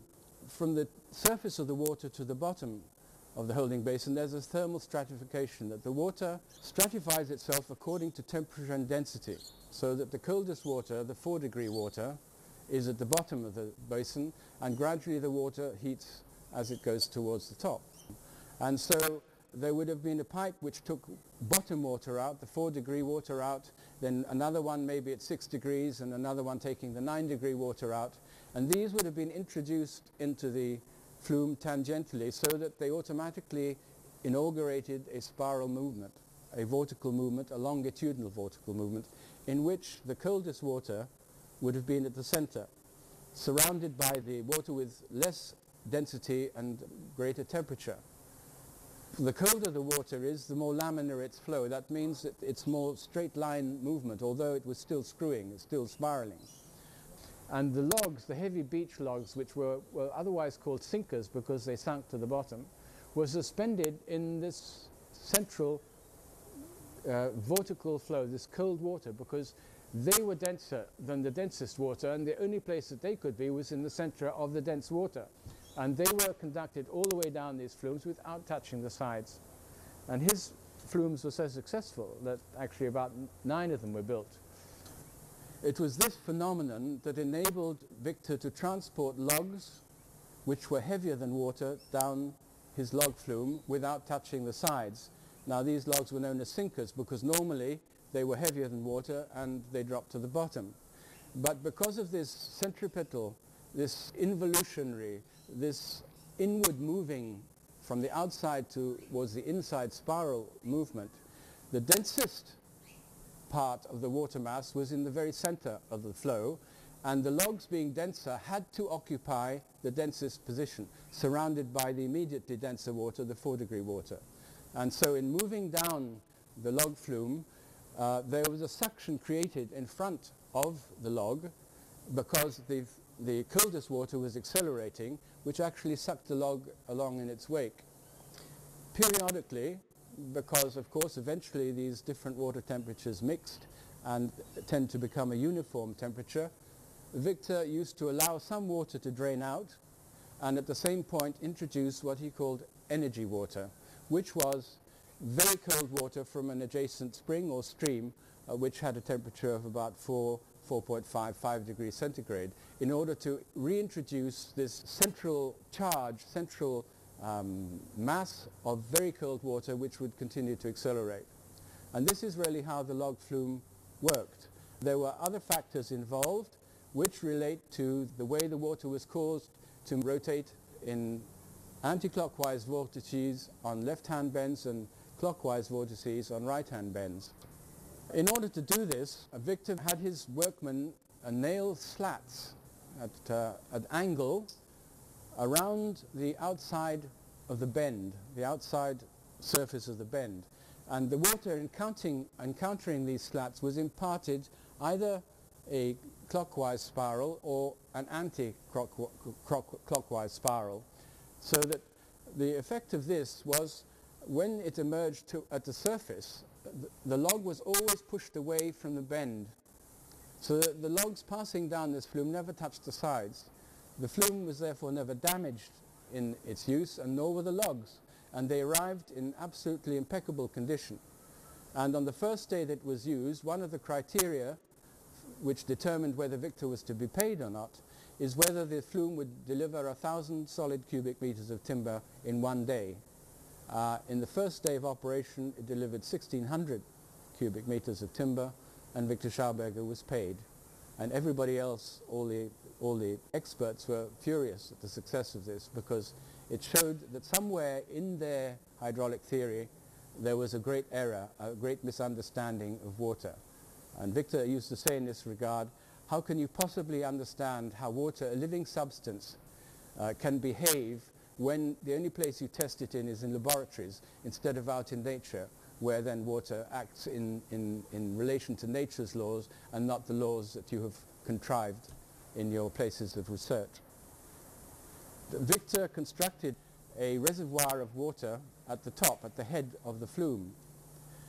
And when the time came for opening, on the opening day, the experts arrived and saw the construction of this basin, holding basin, and said that it was far too flimsy. It certainly couldn't withstand the pressure of the water and so on. And Victor gave them no answer and went down and stood right in the middle of the wall opposite where the water was going to flow in. And then he gave the signal by firing 2 shots of his carbine to signal to allow the water to rush in, which it did with tremendous force and volume. And Victor said to the people who were gesticulating, saying, "Come back, you're going to be killed." He said, "What does it matter? If I'm a fool, then I'm going to be swept away, and so will my theories at the same time. But I believe in what I'm doing." And so he stood looking over the wall, watching this water flow in. And the water actually flowed in around the sides of this egg-shaped basin. And when they converged at the far end, then they produced a counter wave which moved back in the direction of the inflowing water, which was in this instance about 4 meters high, full of mud and rocks and things, and therefore exerted a counter pressure against the incoming water, and the egg-shaped holding basin held. And the experts were absolutely dumbfounded. Why should it have done this? And they then asked him, "Where did you get the idea for this basin?" And Victor said, "Well, a common chicken told me how to do it." And finally, when they calculated the strength of the wall statically, they were found to be 12 times stronger than they need have been in order to resist the inflow of water and to be able to support the basin the sides of the basin when it was full. So this log flume is an example of how we might construct systems for moving water where there is a continual alternation of movement, of swaying movement, with different vortical flows, so that the water is able to regenerate itself and to cool itself. Preferably these should be enclosed, so that there is also no access to the water from the sun and from extra too much heat. They timed a block of wood flowing from the holding basin down to the mill in the early morning, when the water temperatures were about 8 or 9 degrees, and it took 29 minutes to cover the distance. Later in the afternoon, they got the same block of wood over the same distance, and the water temperature had by this time risen to about 14 or 15 degrees, and the block of wood took 40 minutes to cover the distance. So that it shows that with increasing heat, water flows more slowly. So this process was employed in his log flumes, and it is a basis by which we could redesign any new water conduits which have to be constructed in this country. There are other systems which probably could be used to improve what is there already, and that is the building in or incorporation of veins in, so we say, an open channel, which would cause the water to rotate as soon as it hit them, that it would make the water rotate or make a double spiral movement down the center of the channel, which would again allow water at least to breathe and reoxygenate itself and to cool itself to a certain extent. But the flowing in straight trapezoid channels, which is the general system of moving water according to modern hydraulic theory, physically kills water until what arrives at the other end, the point of use, is virtually a water corpse, apart from the fact that it's also been chlorinated, and the chlorine, while it does remove bacteria and other sort of unwelcome organisms, will also finally sterilize the blood from people who drink it all the time. And research has shown that 18% of bladder cancers and 9% of intestinal cancers have been caused by, rectal cancers have been caused by the consumption of chlorinated water. So when we drink chlorinated water, we actually harm our immune system, and we drag it down to a level where it's more likely to fall, the body is more likely to fall victim to disease. So it's very important to begin to employ systems or to convert existing systems into ways of moving water which follows the law of governing the flow of water, takes temperature into consideration, takes the alternating, pulsating movement of water into consideration, because this is a substance which is a living substance, and it cannot impart life unless it is itself alive. So as something alive, we have to make sure that whatever system and whatever materials we choose to reticulate it allows water to breathe.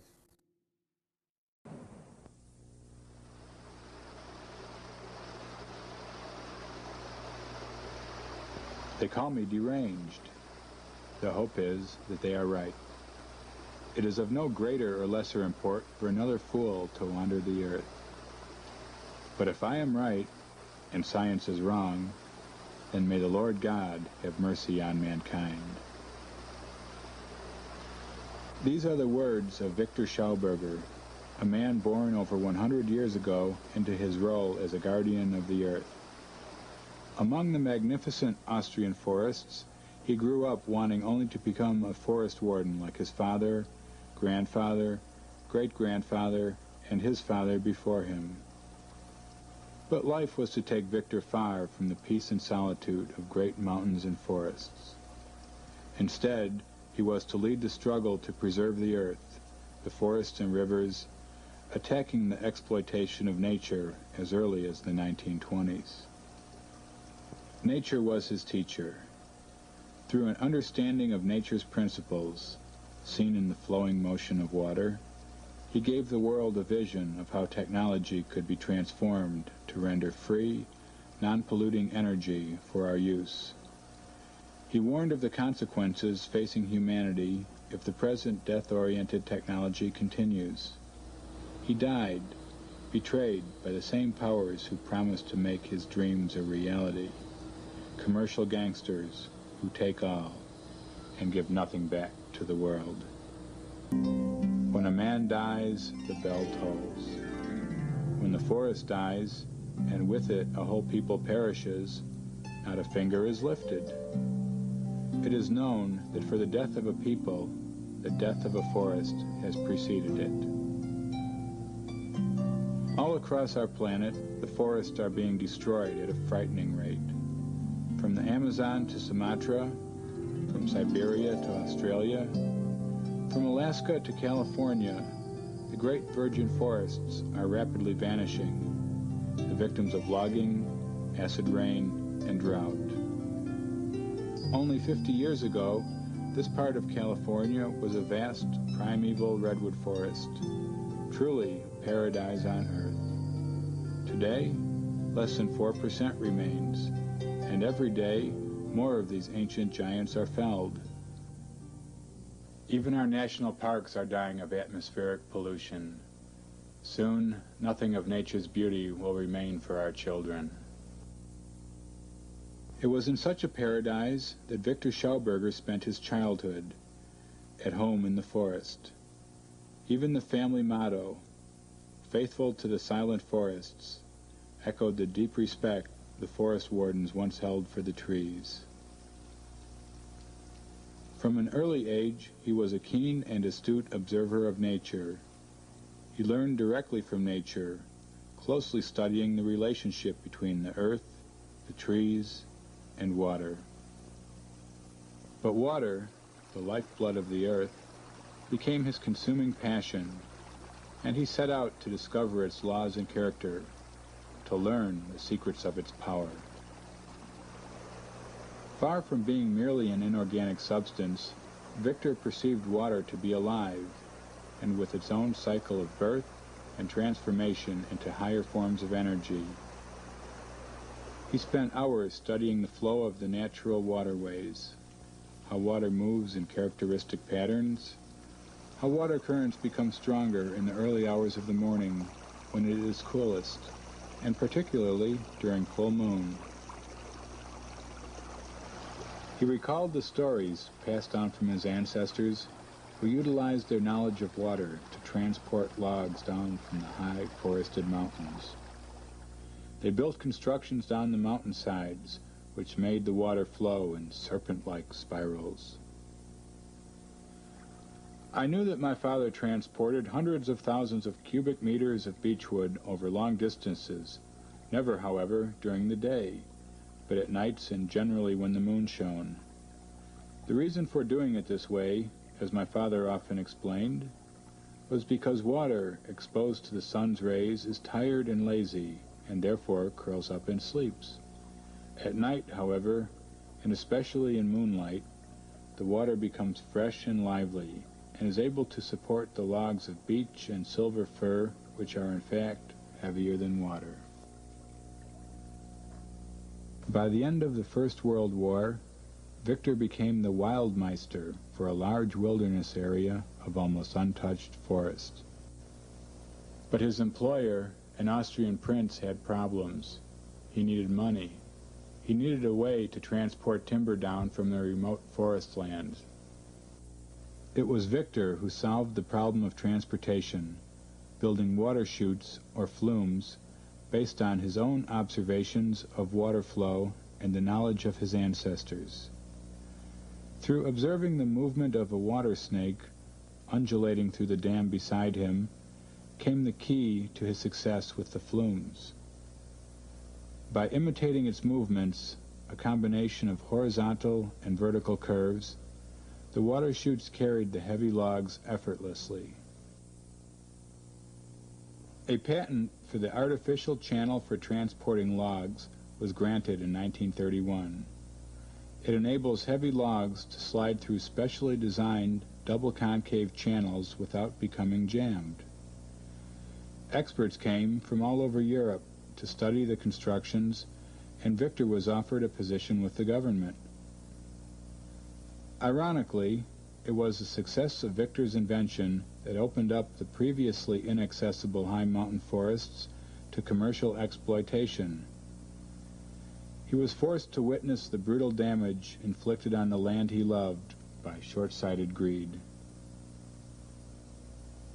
He had observed how the streams reacted when the trees were cut down. When a mountain spring is deprived of its natural protective shade and exposed to direct sunlight, it dries up and does not begin to flow again until the shade is restored. Some mountain springs disappear, never to return.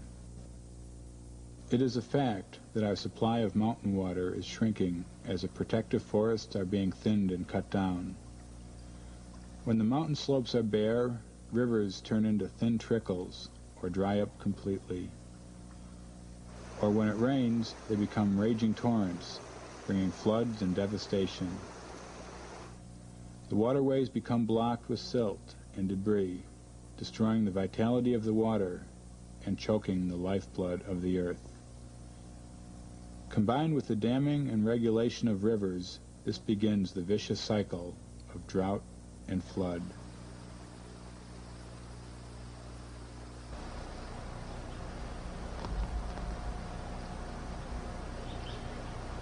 Here's some soil from the forest floor, still underneath the trees.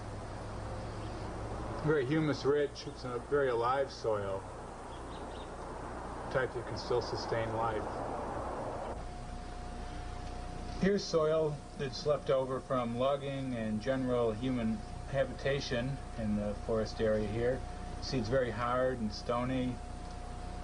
Nothing really grows in it here, except maybe some bracken ferns and what have you, maybe some desert plants. So what you see here is the actual changeover from the rich life of the forest to the desert that the people have brought through their activities.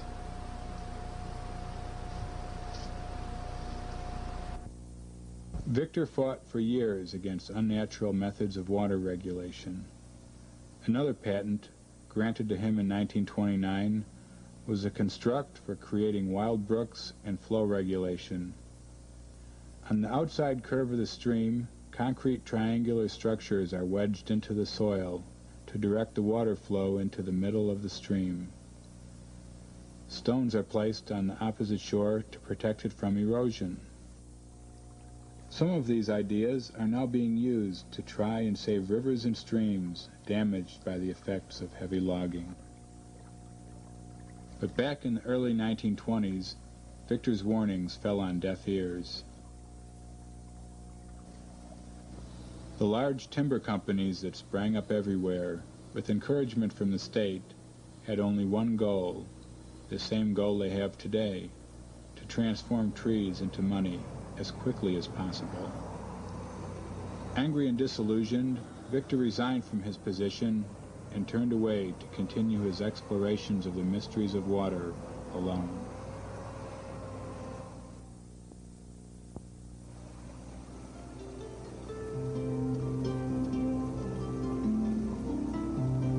Far back in history, there is evidence that men who have attempted to solve the riddle of water have been bitterly attacked.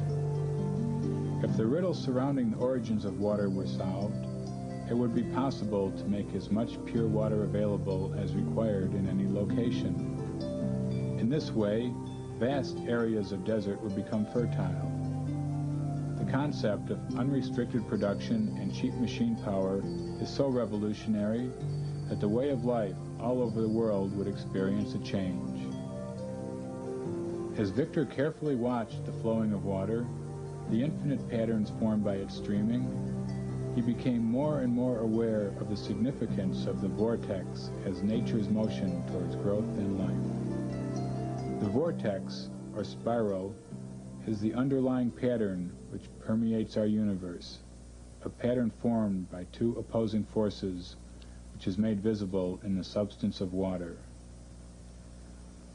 All life moves between two polarities.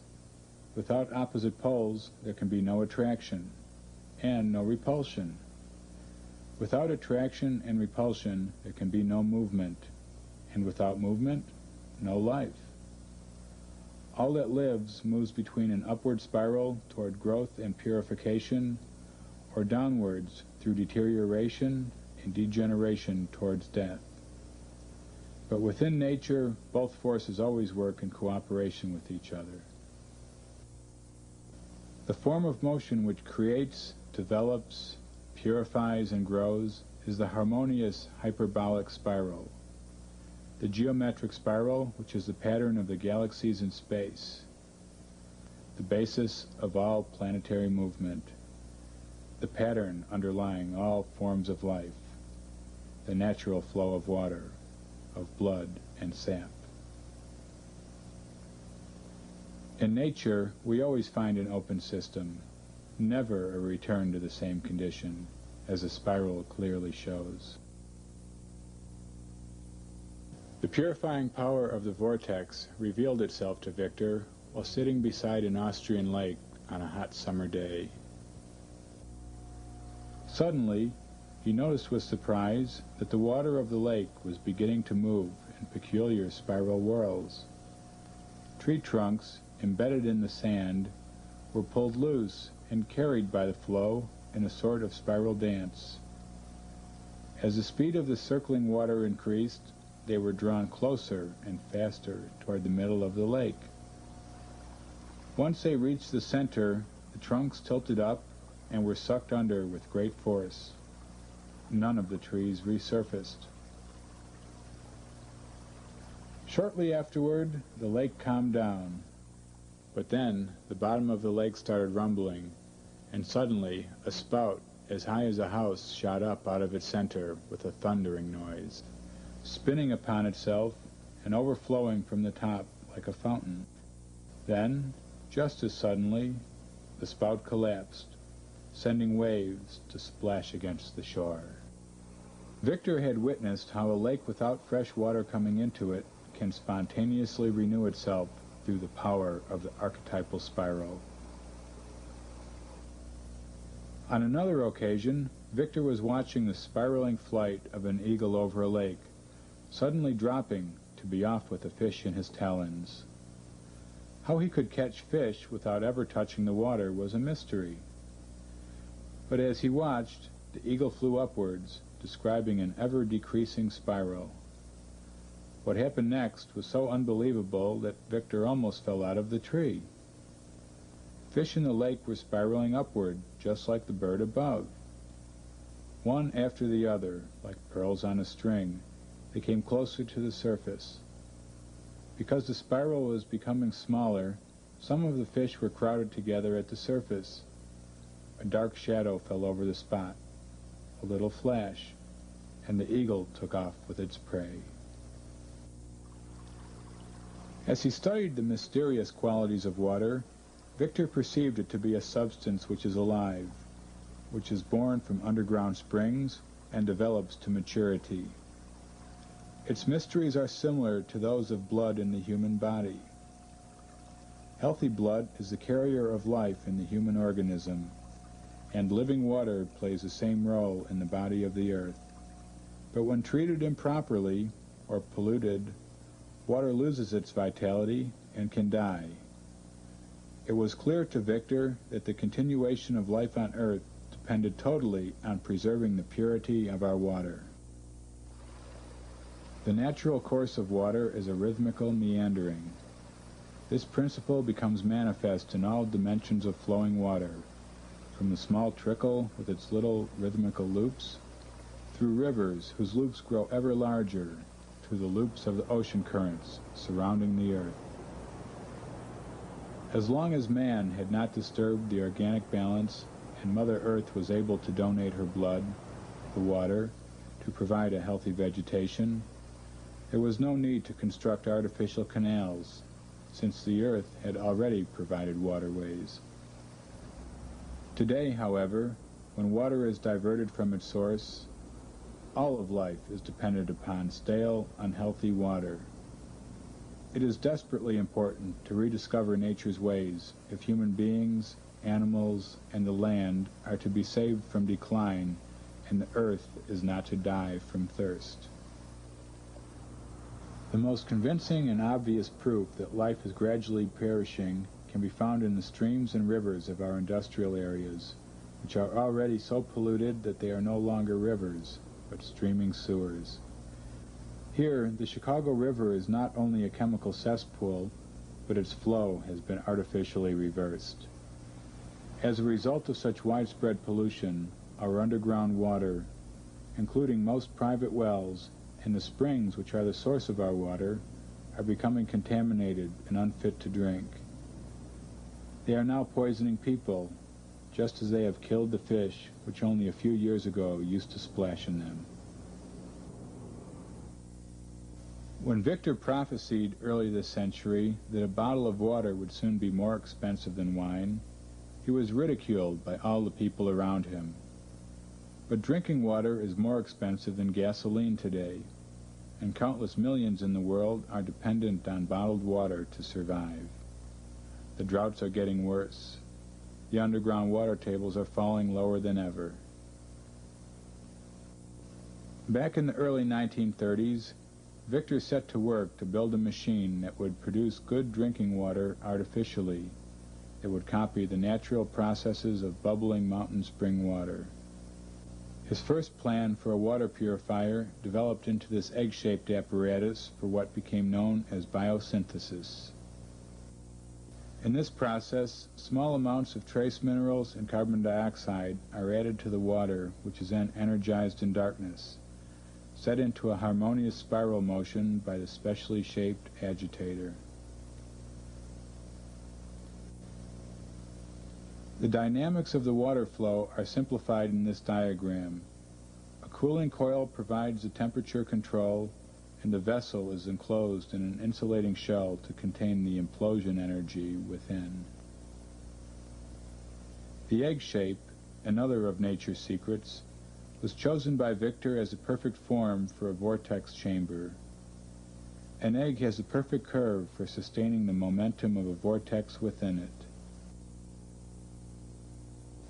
A central theme of Victor's thinking was the cycloid space curve, observed in the motion of the planets as they orbit around the sun, while at the same time spinning on their own axes. They move in open spirals, or eggways, as Victor called them. The spiral pipe incorporates this characteristic. It is conical and generally egg-shaped, except for an inner bend which causes the water to roll inwards, as shown in Victor's egg geometry. Word soon spread that Victor Schauberger could make living water, and people streamed to his home to try it, with excellent results. He became known as the water magician. The vitality of water can be measured by its electrical potential. Every drop manifests an electromagnetic field, as does every body on Earth. The structure of moving water consists of layers, and from the outside layer towards the center there is an increased density and an increase in electrical potential. The naturally spiraling movement of water in rivers and streams builds up the electrical charge, but when water is forced to flow through rigid channels and metallic pipes, it short circuits and discharges its life force. Bacteria thrive in this medium, which is then treated chemically, with the end result of water, which for all intents and purposes is dead. As we can no longer gain any life force from such devitalized water, Victor designed special spiral pipes to protect and preserve the living water. In this patent for the conduction of water, curved wedges are attached to the inside of pipes to direct the water into an inward spiral. Victor believed that the damage to water caused by our iron and concrete pipes leads to cancer and other illnesses so prevalent today. In this patent, a device is placed in the pipe or tube to create a vitalizing whirling motion of the water. In this patent, granted in 1958, the tube shown crosswise is egg-shaped with an inner bend and is wound in a spiral fashion to reduce the loss of flow speed. As he struggled with the problems involved in rejuvenating water, Victor was also deeply concerned with the principles behind modern technology, which is both incredibly wasteful and destructive, and which ultimately threatens all life on our planet. As mentioned earlier, there exist two forms of motion within nature, one that builds up and creates, and the other that breaks down and destroys. This depends on whether the driving force is centripetal, moving towards the center, or centrifugal, moving towards the outside. The centrifugal force leads to destruction, dissolution, and gravity. The centripetal force leads to growth, enrichment, and levity. The ancient symbol of the swastika expresses this dynamic dualism which is true on every level of manifestation. Thus we have spirit and matter, activity and passivity, life flow and life withdrawal, evolution and destruction, implosion or explosion. In nature, there is a continuous switch from one movement to the other. But if development is to occur, then the movement of growth must be predominant. Our technology recognizes only one type of motion, the centrifugal force, which leads to heat, combustion, and explosion through friction and pressure. Through concentrating on the destructive force of explosion technology, we see the breaking down and burning of our fossil fuels and other resources, the disintegration of our environment, and the ultimate manifestation of the death technology, with nuclear reactors spewing out radioactive waste and other poisonous residues. Instead of nature becoming a garden of beautifully blossoming flowers, it becomes a filthy dirt heap of ugliness and death. On the other hand, the implosion technology of Victor Schauberger is creative, purifying, and constructive. The centripetal motion of the vortex is a suction force which creates an intense vacuum. It cools rather than heats, and increases the electrical potential of the water. During hurricanes, twisters, and tornadoes, the same spiraling suction forces are at work, and they can easily lift tons of seawater, whole buildings, or even railroad trains which lie in their path.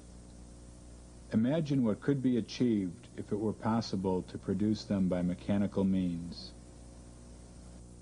Again, by imitating nature, Victor developed his suction turbine, or trout turbine, named after his observations of trout moving upstream against the current. The fish is a natural vortex machine.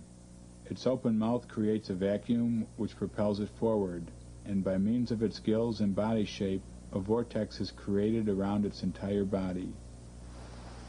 Victor described one occasion on a clear moonlit night when he watched a large trout move into a whirlpool at the foot of a waterfall. As he watched, the trout floated out of this vortex and up the waterfall, as if drawn by an invisible force. In his trout turbine, or implosion motor, water, or air, is guided through a vortex funnel and through specially designed spiral curved pipes toward a central point which forms a strong vortexian motion, condensing and cooling the water. In these pipes, the resultant suction reduces friction and a biological vacuum or negative pressure is created and energy is increased.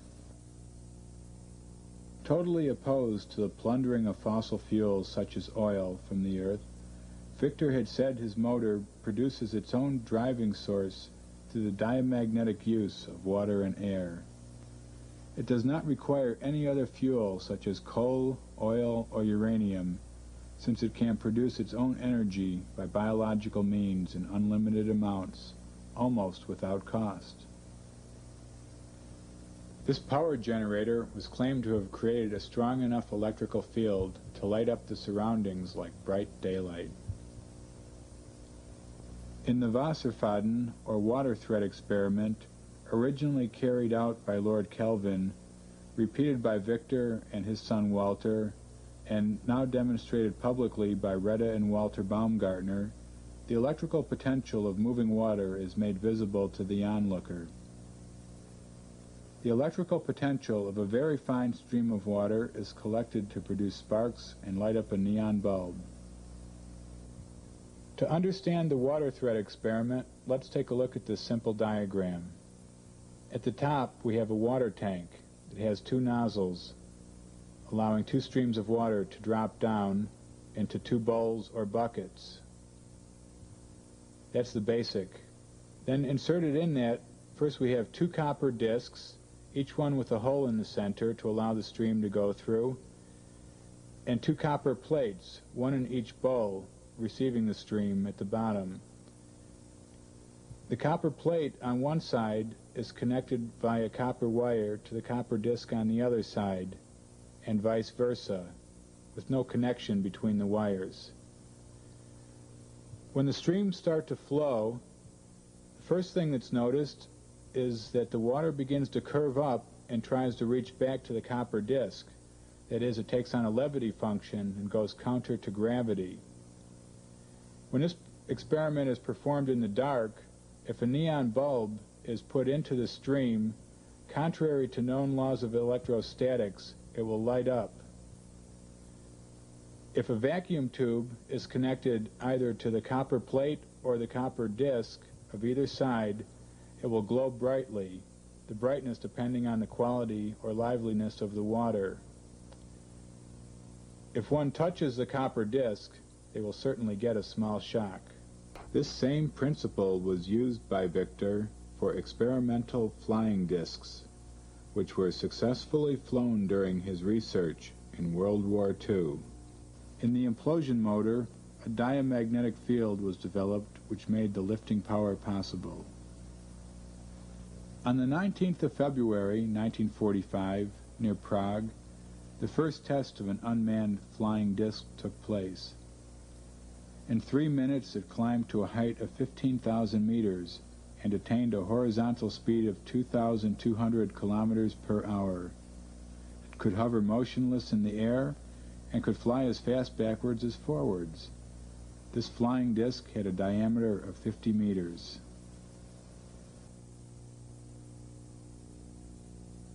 Another model based on Victor's prototype was built by a German engineer, Hermann Klaas, in 1941, who reported, "In all truth, this invention flew with almost unbelievable success. It climbed straight up into the air so suddenly that, unfortunately, it hit the workshop ceiling and crashed to the ground in pieces." In 1934, Hitler had specially requested to meet Victor and was well informed of his earlier work. Later, during the war, he was given the choice either to develop machines for the Third Reich or he would be hanged. Understandably, he chose the work, and during this time, the Flying Saucer Project was initiated. During this period, consideration was also given to biological submarine design. Victor was against using biotechnology for destructive purposes and probably never released his full designs to the Nazis. However, this may have given rise to the rumors later on that Hitler had escaped to South America in a flying saucer or submarine, that his death in the Berlin bunker was a fabrication. Whatever the truth, both the Russians and the Americans were highly interested in Victor's work. After the war, the Russians ransacked his apartment and then blew it up to prevent the Allies from gleaning any overlooked secrets. He was confined by the Americans in what was called protective custody for almost a year and was forbidden to take up any further research into the atomic energy fields. He had warned about the danger of nuclear power and called the splitting of the atom an offense against nature.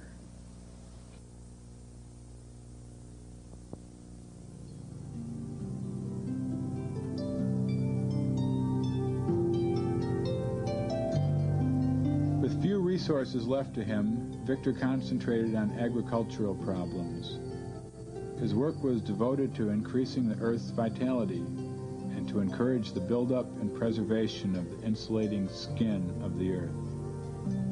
He condemned all kinds of artificial fertilizer which exhausts the soil and upsets the delicate balance of nature.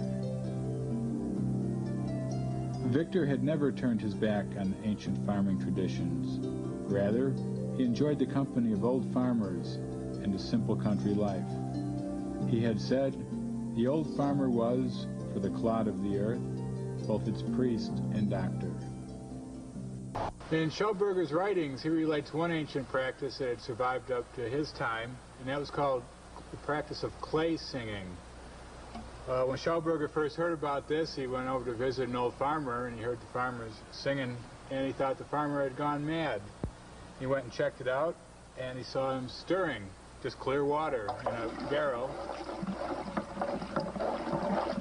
Get it stirred, get a vortex going in one direction, then reverse it the other way. And he would throw like little handfuls of loamy soil in every now and then.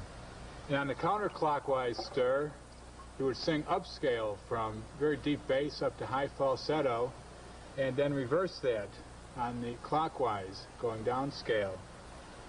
And then this water was taken and sprayed with like a broom, like this, and it would be sprayed around on the land and allowed to dry. And this would leave like a very fine crystalline structure which would help charge up the land organically.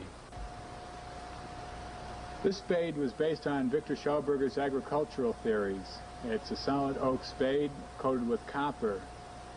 Now, Victor noticed that with the decline of the ancient agricultural methods, like the use of the wooden plow, that there came a concomitant decrease in the fertility of the soil.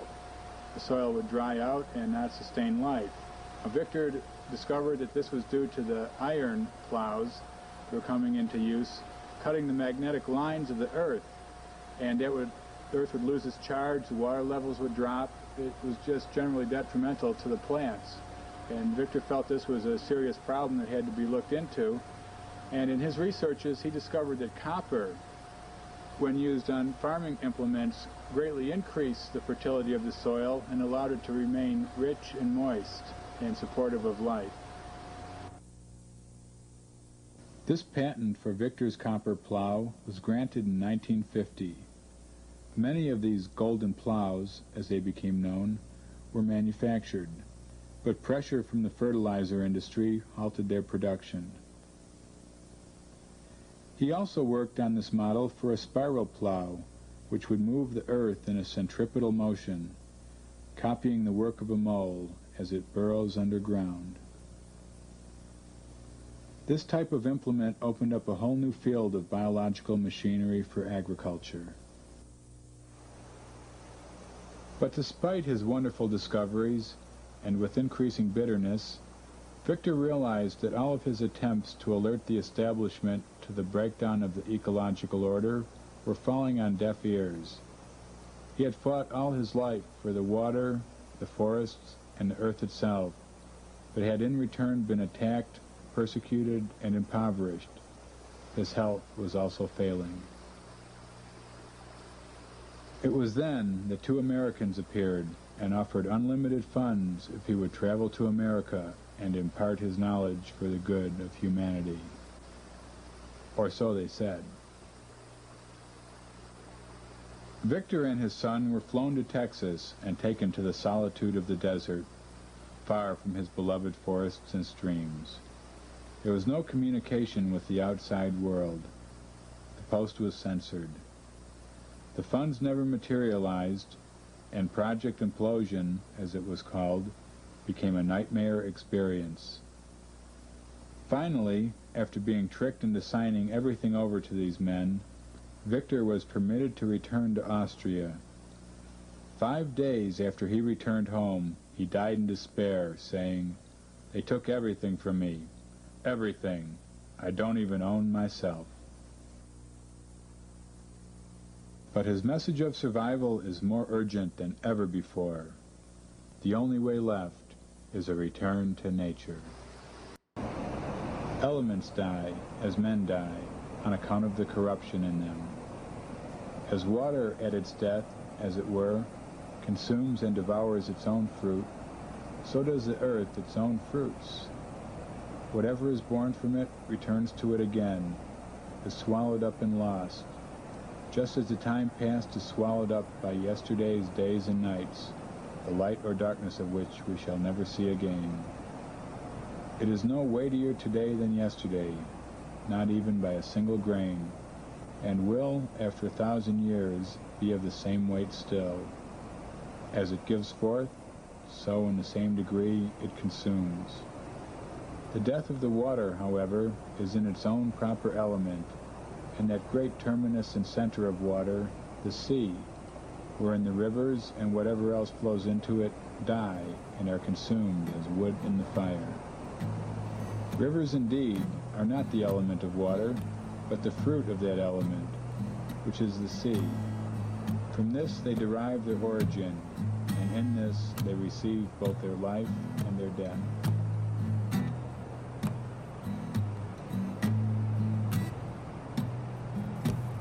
If you enjoyed this episode and want to hear more like it, you can do 3 simple things right now. 1, you can subscribe to Permaculture Freedom Podcast if you haven't yet. Number 2, you can leave a short review for us on iTunes. And 3rd, share this episode with a person in your life you think would enjoy it too. Thank you. I really appreciate your support. Until next time, take care, my friend.